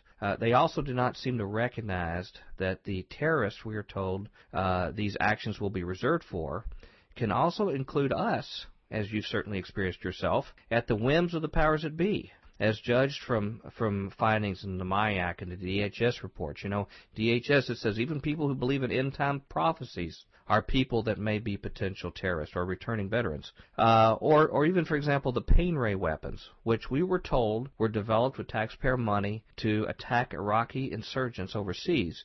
And now we find these same weapons on the streets of America being used at political conventions and tea parties. This current evangelical culture that daily praises the, quote, warrior, just like a Spartan culture, seems to be unconcerned about outrages like Abu Ghraib, justice in our courts versus secret tribunals, and helping the downtrodden rather than letting that role just be picked up by the state. The American evangelical community is now known, I believe, as next week's guest Robert Hyde says on our show, to prefer social control, the police state, and in quote, fighting boogeymen like the war on drugs or war on terror. He also states that our Disneyfication of American history actually glosses over the trespasses of our own nation when we have embraced tyrannical tendencies in our own history. Given this, what can we do as a Christian community to rebuild and reality check our own actual worldview and promote more critical thinking and our own reputation and image in society? Yeah, I think it all goes back to the pastor. If pastors do not start preaching the Bible as it is, I mean really, truly preaching the Bible, and stop worrying about building their own little empires and being the biggest church in town and whether or not they might offend a large donor or if we don't get out of this recreation, entertainment style evangelism, prosperity theology, following these Pied Pipers, Joel Osteen, and so forth, and start getting back to the true preaching of the Word of God, teaching people what the Scripture says, then we are not going to have any restoration of these fundamental principles. Everything that you just mentioned there is rooted in the Scripture and its relevance to Christian thought and ideology.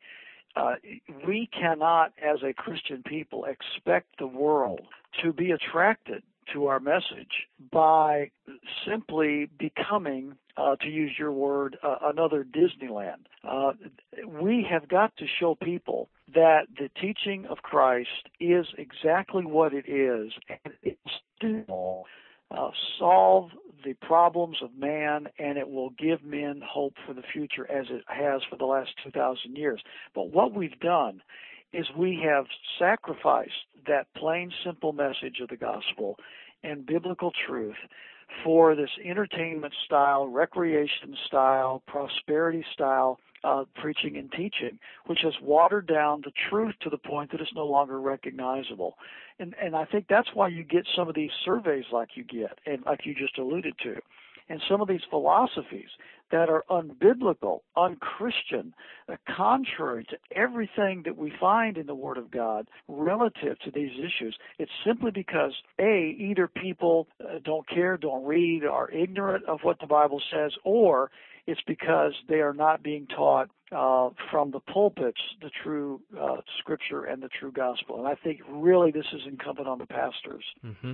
Well, I've got one more question for you, and this may be really sort of strange And if it is too strange for you, you can say so on air here with me, okay? But I want to ask you something that relates to some things that have been happening recently in the news. You know, we regularly give our audience here at Future Quake a biblical context for the topics like this that we talk about. And one passage we refer to is in Revelation 18, where it says in the great city Babylon, which is said to be a haunt of demons and unclean birds, which reminds me of the Bohemian Grove owl for that kind of environment, that it says that the kings of the earth and the great merchants of the earth, and the word there, Greek word is imperos, which means global merchants, it says that they conspire together and they use sorcery in the King James, or the word is actually pharmakia in the Greek, which involves the use of drugs to contact dark spiritual forces and also to alter the reality of the public. And it says that through this, they deceive the nations of the earth. You know, in a few weeks, we are going to have on our show a world-class expert, Dr. Colin Ross, who is a psychiatrist and has been much peer-reviewed, published in peer-reviewed journals in this field, in his area of expertise, hundreds of papers, well recognized, in the area of mind control activities. And his extensive research from his Freedom of Information Act recovery of documents from the CIA about their MKUltra mind control program, and evidence in these documents that it has been reestablished today in being used in interrogations in Guantanamo Bay and elsewhere. Now, given ample verifiable data, which is easy to find if you look for it, that our intelligence agencies not only just torture someone sufficiently to get them to confess to anything, like Khalid Sheikh Mohammed, who's been waterboarded many times, and I don't know about his guilt or innocence, but the fact is there was certain information that was wanted by that technique. But they can even get these people to really believe the confessions they're told to recite when we are told by our government that accused subjects have confessed to terror events, but they do not want them to be cross-examined before the public in trials, as well as, for example, the events surrounding this man in the Fort Hood shootings, which you yourself has pointed out is very mysterious about how things were handled with the possible multiple shooters and other data that we're not privy to. Well, having said this, I am very frustrated that I am not certain that I could even know what the truth is anymore, and whether anyone accused, whether they're guilty or not, and whether they have truly performed a terror event or not, even when a confined man confesses to a crime due to the tainted reputation of these agencies. And the fact that it has been documented that they can control the information that even comes from these sources. What can we do as Christians? I'd like your comment on that, and if you share any similar concerns. And if so, what can we do to wake Christians up to the fact that these deceptions are to be expected, that they were pointed out in Scripture and were foretold in the Bible? Well, I do share your concerns. I look at so much of what we are told today by the mainstream media and by the federal government with such great skepticism that it's very difficult for me to take just about anything they say at face value. And some of the things that you alluded to specifically, I think, is very worthy of our skepticism. I think more and more people, not only in positions that you occupy, independent talk radio shows and newscasters and independent journalists, et cetera, but also even certain people within our government, whether it's military or in the elected governments, state, local, et cetera, that likewise look at many of these things with deep suspicion. And as far as waking up the Christians as to the biblical relevance of all of this, again, it goes back to the pastors. If the pastors do not awaken the people in the pews with the plain teaching of Scripture to the very relevant activities that we see going on in front of our very eyes, including some of the things that you mentioned and many, many more we could talk about, the people are not going to awaken to these matters. That the pastors have got to recognize it for themselves. They should look at these things with a deep sense of skepticism. They should be studied. They should be people that are willing to look deeply at the issues and not just take at face value what they are told. And they should be willing to stand up in front of their people and encourage them to know the truth. And when they know the truth, of course, they are set free. Mm-hmm. And there's no question we need to be set free from many of these who are, I believe, controlled by Satan himself, evil men and women who have perpetrated and many times fraudulent, deceitful things upon us that are trying to accomplish their nefarious purposes. And so I do believe that we should be a suspicious people. I think we should be people that are willing to know the truth, as Patrick Henry said, and as the founders were willing to say they wanted to know the truth, and they were willing to deal with it whatever that was. And I think that's exactly the way we need to be today. Mm-hmm. Well, I appreciate your comment. I believe the passage, just the one I just cited, talking about how these great merchants of the earth and the kings of the earth intentionally used deception to deceive the nations of the earth, is clear teachings and warnings out of the Bible. And forbid it for us to actually overlook this clear teaching of the Bible and accept information we get from these institutions, particularly when they come from the people we think are, quote, like us, that provide this information. I don't think we're using biblical discernment, and we're ignoring the warnings of God when we ignore the fact that this is the deceptive activities that governments have done since the time of the tower itself. Right. And I think it goes back to what you alluded to early in this interview, the marriage that evangelical Christians have had with the Republican Party. I would dare say that if John McCain were in the White House today, and if he were proposing a national health care program similar to what Mr. Obama is proposing, many of the evangelicals who are now up in arms in opposition to this proposal would, in all likelihood, be utterly silent and would not oppose it. I mean, when George W. Bush proposed many of the same things that Bill Clinton proposed, the evangelicals sat back and did nothing.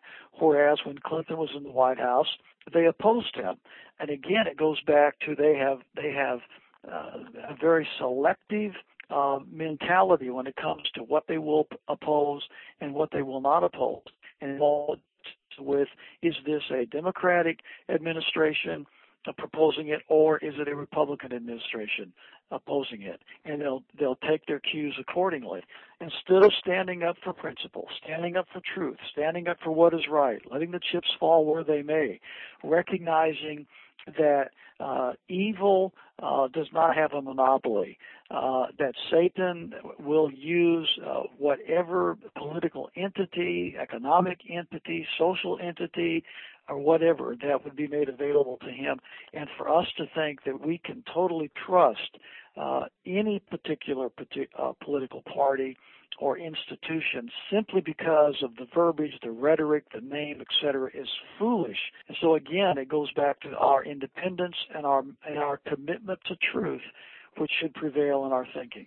You know, no man can serve two masters. He'll love one and despise the other. And evangelicals have to decide, and I speak as one who's been a consistent conservative and Republican supporter until recent days, that we have to decide which master we want to follow. Do we want to follow Jesus Christ and the truth that he stands for, or other surrogates, whether it be a political party, another Christian group, even sometimes people in our own church? We have to decide who our master is going to be that we follow. I know our time is up, and I want to thank you so much for spending this valuable time with us. And in closing, just to wrap this up, I just want to ask you what you anticipate to occur in our world and society in the next 2 or 3 years. If you could briefly comment on that and how we should be prepared to respond to it and possibly support you, both us and our show and our listeners, supporting and working alongside you to address what you anticipate.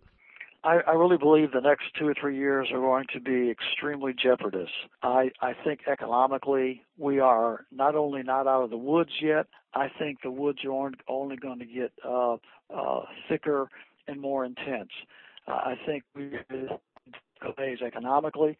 I anticipate a much greater increase among the powers that be to strip America of its constitutional liberties. I think the burgeoning police state will grow faster and stronger than it has in the past. I think the merger of nations and internationalism, globalism, regionalization, the Copenhagen Treaty coming up next month is a precursor to, I think, things are going to happen at a rapid rate over the next 2 to 3 years. I think that ultimately the evangelical Christian community is going to have to recognize that we're in a war. Mm-hmm. We're in a battle. This is not a game. We are fighting for our very survival, the survival of freedom, the survival of our form of government, of federalism, of liberty, of the freedom to preach the gospel, the freedom to raise our children in the fear and admonition of the Lord as we see fit, as we see fit, the freedom the liberty to have a job, to be able to work, save money, to live in a prosperous society, the things that we have taken for granted for the last 50, 60 years, all these things are at risk. And I firmly believe that, and maybe this could be a topic for another show, Mike. Sure. We need to talk about the reemergence of federalism and the importance of state sovereignty, and recognizing that in America there is no king, no Caesar in America. This is not a national government. This is a federal government in Washington, D.C. The states have a definite role and a definite authority under our form of government. And I believe that what we're seeing there in Tennessee with the Firearms Freedom Act that was passed, Montana, it had passed. It's introduced in several other states, including just recently Pennsylvania.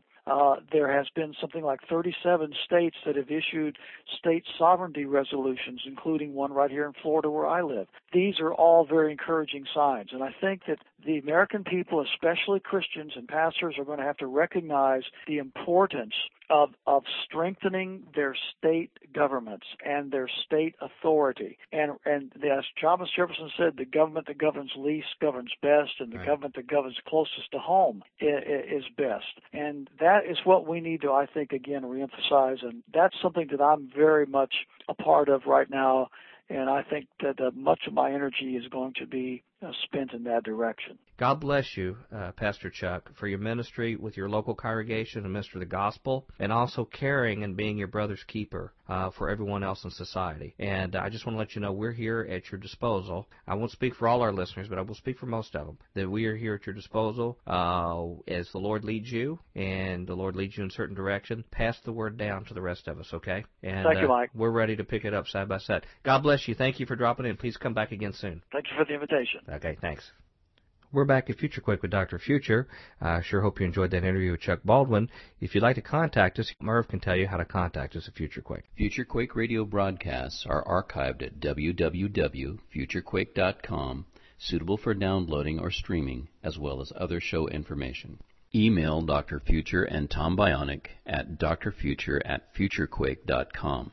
That's drfuture@futurequake.com. Tell us your name, city, and radio station or internet, and if we can use your name on air. Comments on the show's topics or guests, or suggestions for future show topics or guests are most welcome. Dr. Future and Tom will discuss selected emails each week during the radio broadcast. We've got to go real quick. Come back tomorrow for tomorrow's Tremors. Until then, we hope your future's always bright. Have a good day.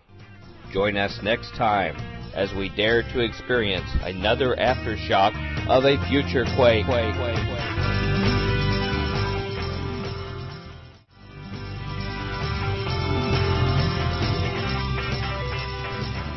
Welcome to the Future Quake Show. I am Dr. Future. And I am Tom Bionic. Well, it was just another week this week on Future Quake. Another ho-hum week with another Alex Jones and Chuck Baldwin appearance. Oh, boy.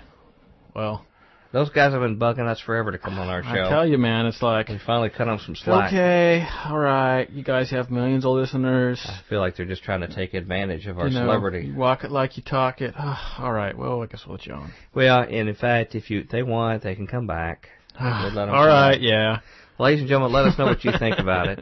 If you all are regular followers of Alex Jones or Chuck Baldwin, and you happen to check it out because of that, to come here to see us crazy guys, we're honored to have you here, and we would love to have you back and turn you into Futurians and be regulars here on Future Quake all the time. There you go. If you are new, during our regular weekly radio show on WNO, we run our interviews usually Monday through Thursday, and then Friday we do something else. And what is that? And this is where I always ask Tom Bionic what it is that we do on Fridays.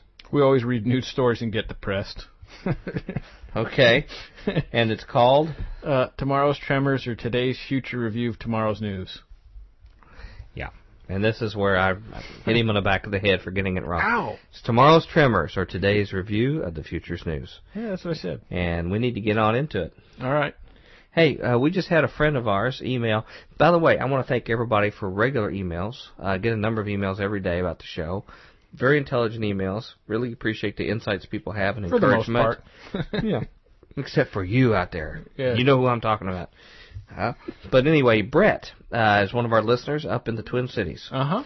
And Brett said it'd be really cool to see if there's any other Futurian listeners out there in that neck of the woods of Minneapolis, St. Paul. Minneapolis, yeah. And so if you all are, any of you else are out there, please email us at drfuture, drfuture, at futurequake.com, and let us know, and if you'd be interested to connecting with some other fans up there. Maybe you can have a little discussion club, and you all can go in the drawing room and, save the world, smoke cigars, and talk about Future Quake or there something. You go. Be really cool. Yeah. Yeah, it'd be really neat. I had some interesting adventures when I was in Minneapolis. Really? Yeah, I actually found out in some industrial park outside of there, the studio Jimmy where they Hoffa? No, the studio where they do Mystery Science Theater 3000. Oh, that's right. You were telling me about that. And I got on the Satellite of Love. Wow. And I actually was on there. I got to hold not Tom Bionic's. What am I talking about? Tom Servo. Tom Bionic's a little bit big to be held. Tom Servo and Crow. Wow. While I was there, it was really cool. Yeah. I got to see all the... Do you know that one other little thing that's on the side of the wall was actually a gray-primered Hungry Hippo game? I just remember seeing that. Part of the background, electronic kind of componentry was that. No, I don't remember seeing that. Yeah, I got to see the old taped-up Naugahyde furniture they would set in when they would film over their shoulders, watching the movies. Yeah. So Minneapolis. I also went to the Museum of Questionable Medical Devices. Great. I had my head examined when I was there. Yeah. For going to the thing, or? Well, I had a phrenology machine they used on me. Oh yeah. So it was really anyway. Brett, we salute you out there. Phrenology is when they try and interpret the size of the bumps on your head, and they mean what it means about you, your personality, traits, and that kind of thing. So it's really no crazier than like giving vaccines to people and shooting deadly stuff in them, hoping to make them better. Well, that's okay. We've got same communities. We here at Future Quaker the truth serum. Except for me, maybe I might be the spoiling. We like to force it on you. You're the adjuvant. I am the adjuvant, and you are the mercury. Well, hopefully we've reduced your immunity to the truth. We've got some stories to do. Who do you want to get started? I'll go first. I tried to make my stories real short this week because we always never seem to cover enough. Okay. And I always feel like it's my fault. Paro and I will listen. Okay. Active duty military personnel, quote unquote, volunteer as counterinsurgency advisors with Salinas Police Department. One of the themes that we've talked about, especially you, is the this encroaching where they had the LRAD that was originally built for crowd control and anti-terrorism campaigns. To get those terrorists, that's why we paid millions of dollars. Yes. Well, we don't have to worry about the LRAD anymore. We have to worry about the Navy SEALs because they are... They're coming out. I think you and I can handle any old Navy SEAL platoon. Well, maybe if it's like a harbor SEAL or something, but... Okay. Here we go. Famed, this is from the Washington Post, famed to readers as the birthplace of John Steinbeck and in supermarket produce circles as the salad bowl of the world, the city of Salinas carries darker renown in the netherworld of California's prisons. Instant respect is accorded any inmate tattooed with the words salad bowl or salis, gang shorthand for a city now defined most of all by ferocious eruptions of violence. Having gone to UC Santa Cruz there, I went to Salinas quite a few times, and it was kind of you drive around. I used to go to Monterey every year. Yeah, it was okay as long as you're on the main drag. And then we got out of town. I was like, a little weird here. In the space of 11 days this year, 7 people were murdered in Salinas. Each killing, like the record 25 homicides the previous year, spilled from the gang warfare that this summer pushed the homicide rate in the city of 140,000 to 3 times that of Los Angeles. Residents retreated indoors at night, and Mayor Dennis Donahue affirmed his decision to seek help from an unlikely source, the U.S. military. Since February, combat veterans of Iraq and Afghanistan have been, quote-unquote, advising Salinas police in counterinsurgency strategy, bringing lessons from the battlefield to the meanest streets in an American city. This is our surge, says Donahue, who solicited the assistance from the elite naval postgraduate school, 20 miles away there in Monterey. I've spoken there many times. Oh, really? Yeah. I've been there a few times. Long, interesting stories about that place. When the public heard this, they thought we were going to send in the Navy SEALs into Salinas. In fact, the cavalry arrived in civvies, carrying laptops rather than M16s and software instead of mortars. It's not entirely true. In this case, the most valuable military asset turned out to be an idea. Change the dynamic in the community and victory can follow. And then chop their heads off. Okay, that last part really isn't in the article. Yeah, that was parenthetically added. Yeah. It's a little laboratory, said retired Hy Rothstein, the former Army career officer in Special Forces who heads the 15-member facility or faculty of members and students, mostly naval officers, taking time between deployments to pick up a master's degree. Their effort in Salinas counts as extracurricular and is necessarily voluntary, given the constitutional bar on the military operating within the U.S. borders, except they're active military. Obviously, there are restrictions, said Salinas Deputy Police Chief Kelly McMillan. Not only the constitutional part of it, but just the idea that we are going to have choppers fast roping into Ellisole Street. And then the article goes on, and at the end of it mentions that they're looking at trying to do this nationwide. Really? Yeah. So now if they have those kind of guys in, one of their other things to do is to waterboard people to finally find out, who's shaking down the local convenience store and stuff like that and put them in secret prisons. Forget Andy Griffith's show, People in the Huskow. It's like Abu Ghraib, the dark prison.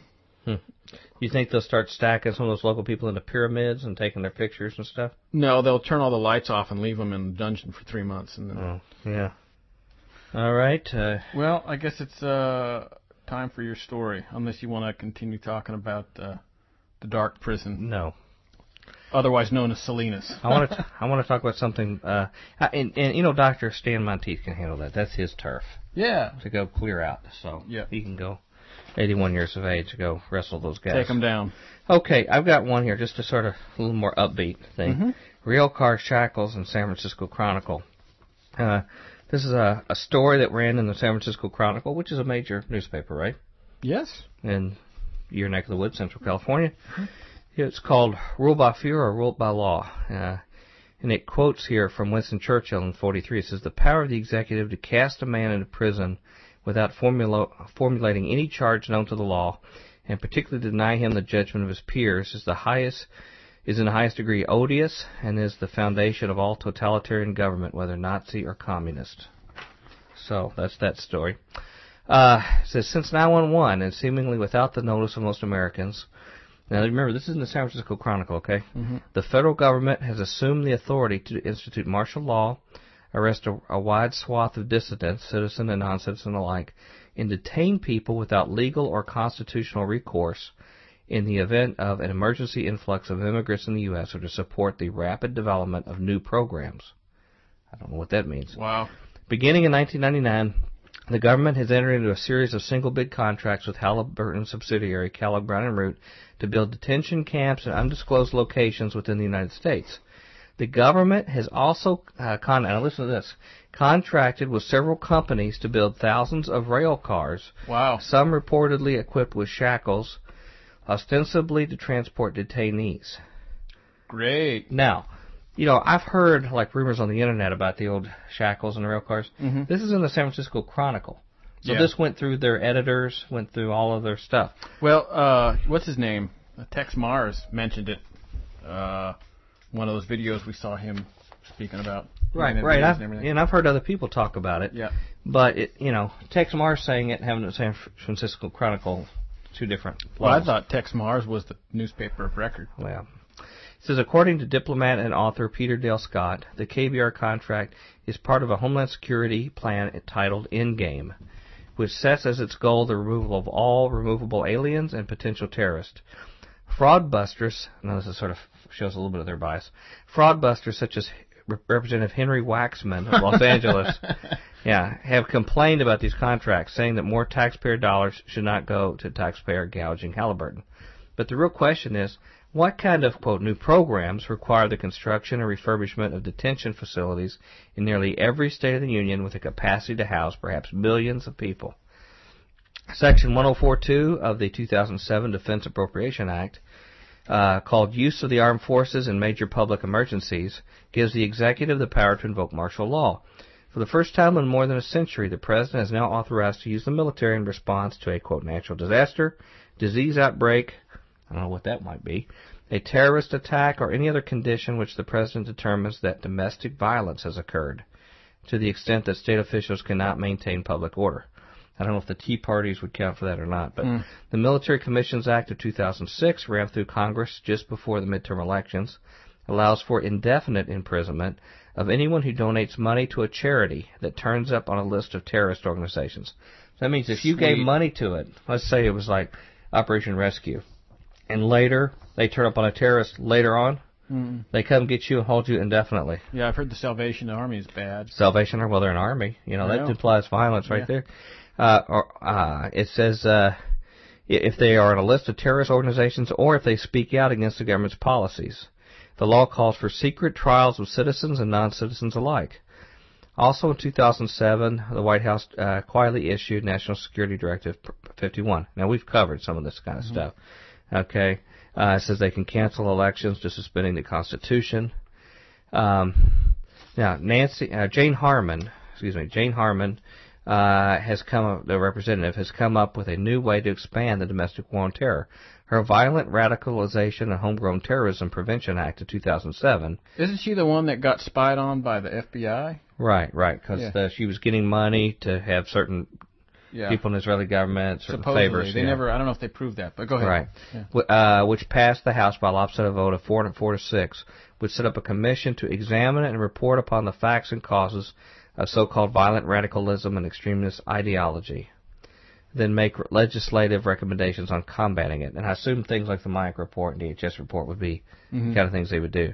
It says that in a commentary to the Baltimore Sun, Representative Harman and her colleagues from both sides of the aisle believe the country faces a native brand of terrorism and needs a commission with sweeping investigative power to combat it.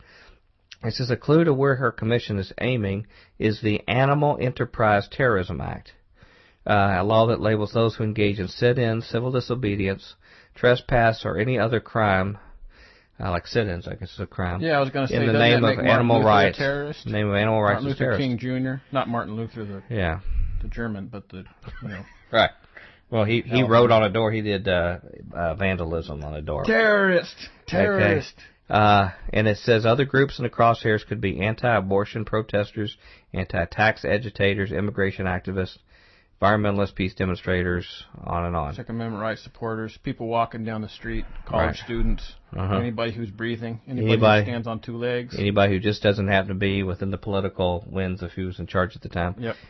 According to author Naomi Wolf, the National Counterterrorism Center holds the names of roughly 775,000, quote, terrorist suspects, with the number increasing by 20,000 per month. What do you want to bet they've got a whole file on us? You know, that's a dangerous country if we have 775,000 terror suspects. Yeah. Talk about a danger. I mean, we need more troops on our soil. Said in jest. So it says, now this is from a obviously left-leaning author. What could the government be contemplating that leads it to make contingency plans to detain without recourse millions of its own citizens? So, follow the republic. And this gentleman, Louis Seiler, is president of Voice of the Environment Incorporated. Dan Hamburg, former congressman, executive director. So, these are some guys from the environmental movement, but they could see the danger. Now, a lot of times Christians will distance themselves from people like that because they'll say, well, gee, they don't believe like we do.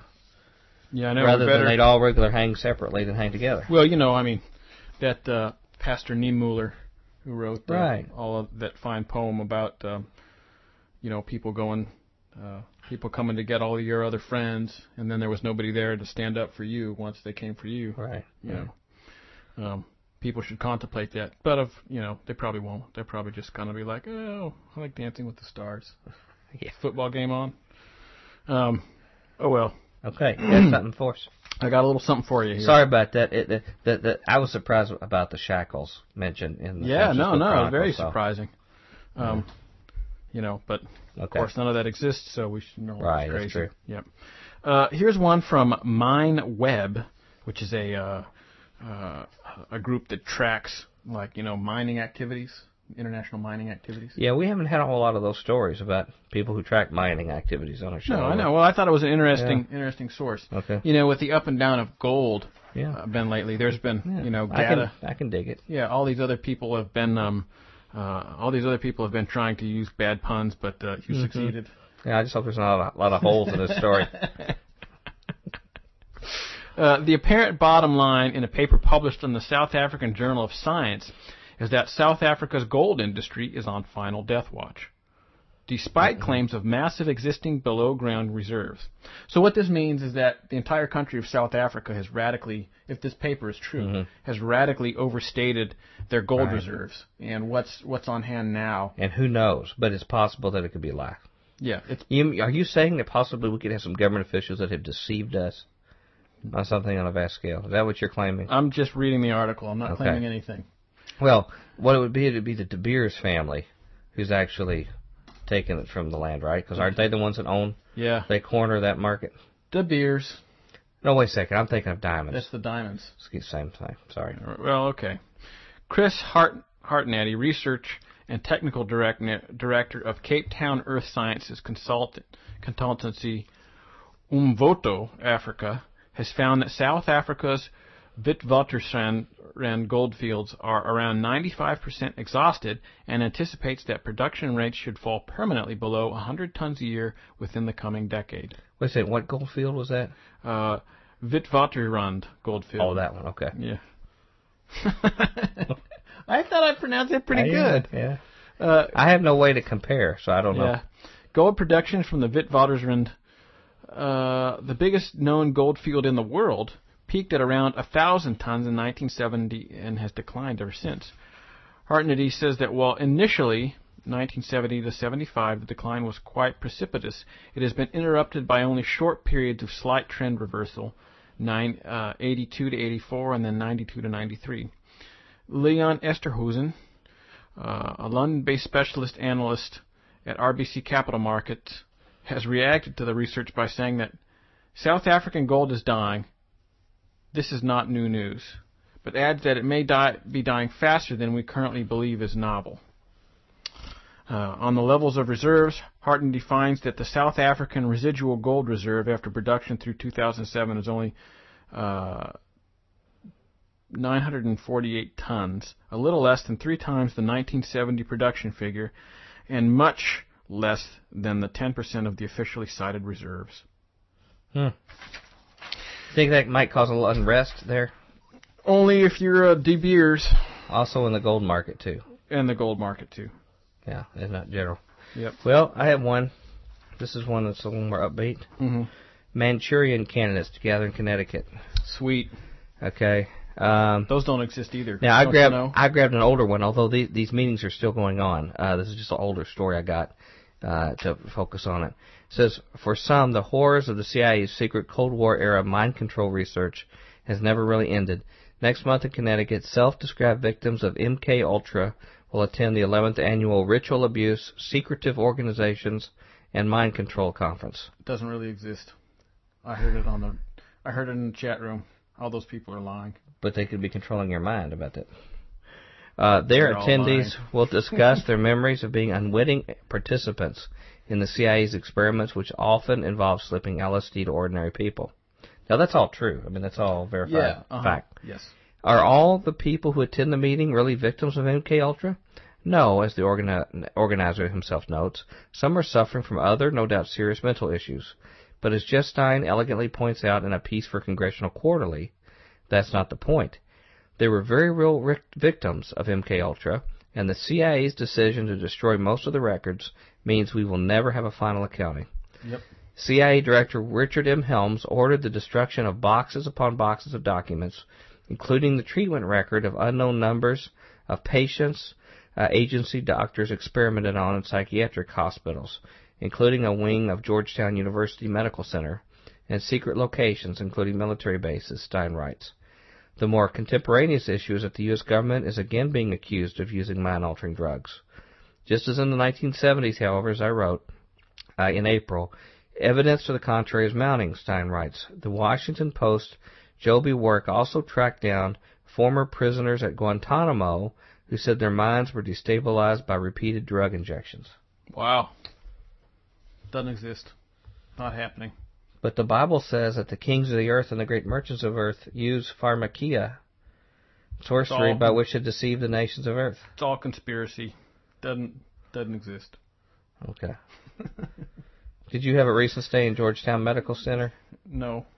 Maybe. Okay, you got me.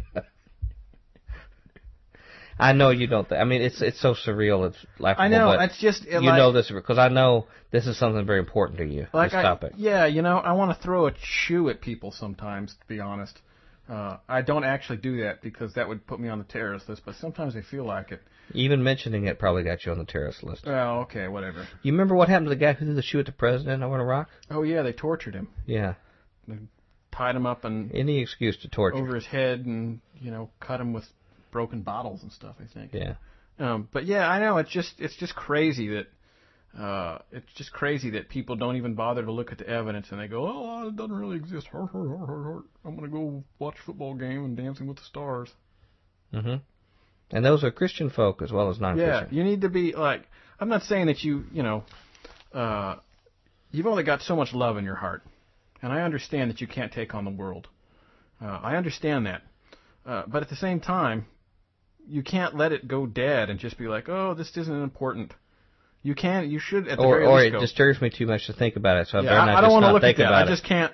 That's too scary. I don't want to look at it. What about if Colette Burke did that, rescuing those victims of sexual slavery? She could have looked at that stuff on TV. Said, I can't deal with this. Yeah, this is too heavy. But what she said was, I can at least do something about it. Yeah. And now we have untold numbers of people who've been rescued from a life of abject misery because she said, I can do something. Yeah. Well, and the funny thing is that apparently her and another lady were the only two people to contact anybody. I remember talking to her several times, and I think she even said it on the interview. She watched this thing and was stunned, and she said, I have to do something about this. And what happened was that she, rooted around for somebody to call, just something to do, and she found out that, of the 15 million odd people that saw that documentary, her and another lady were the only two people to do anything about it. Mm.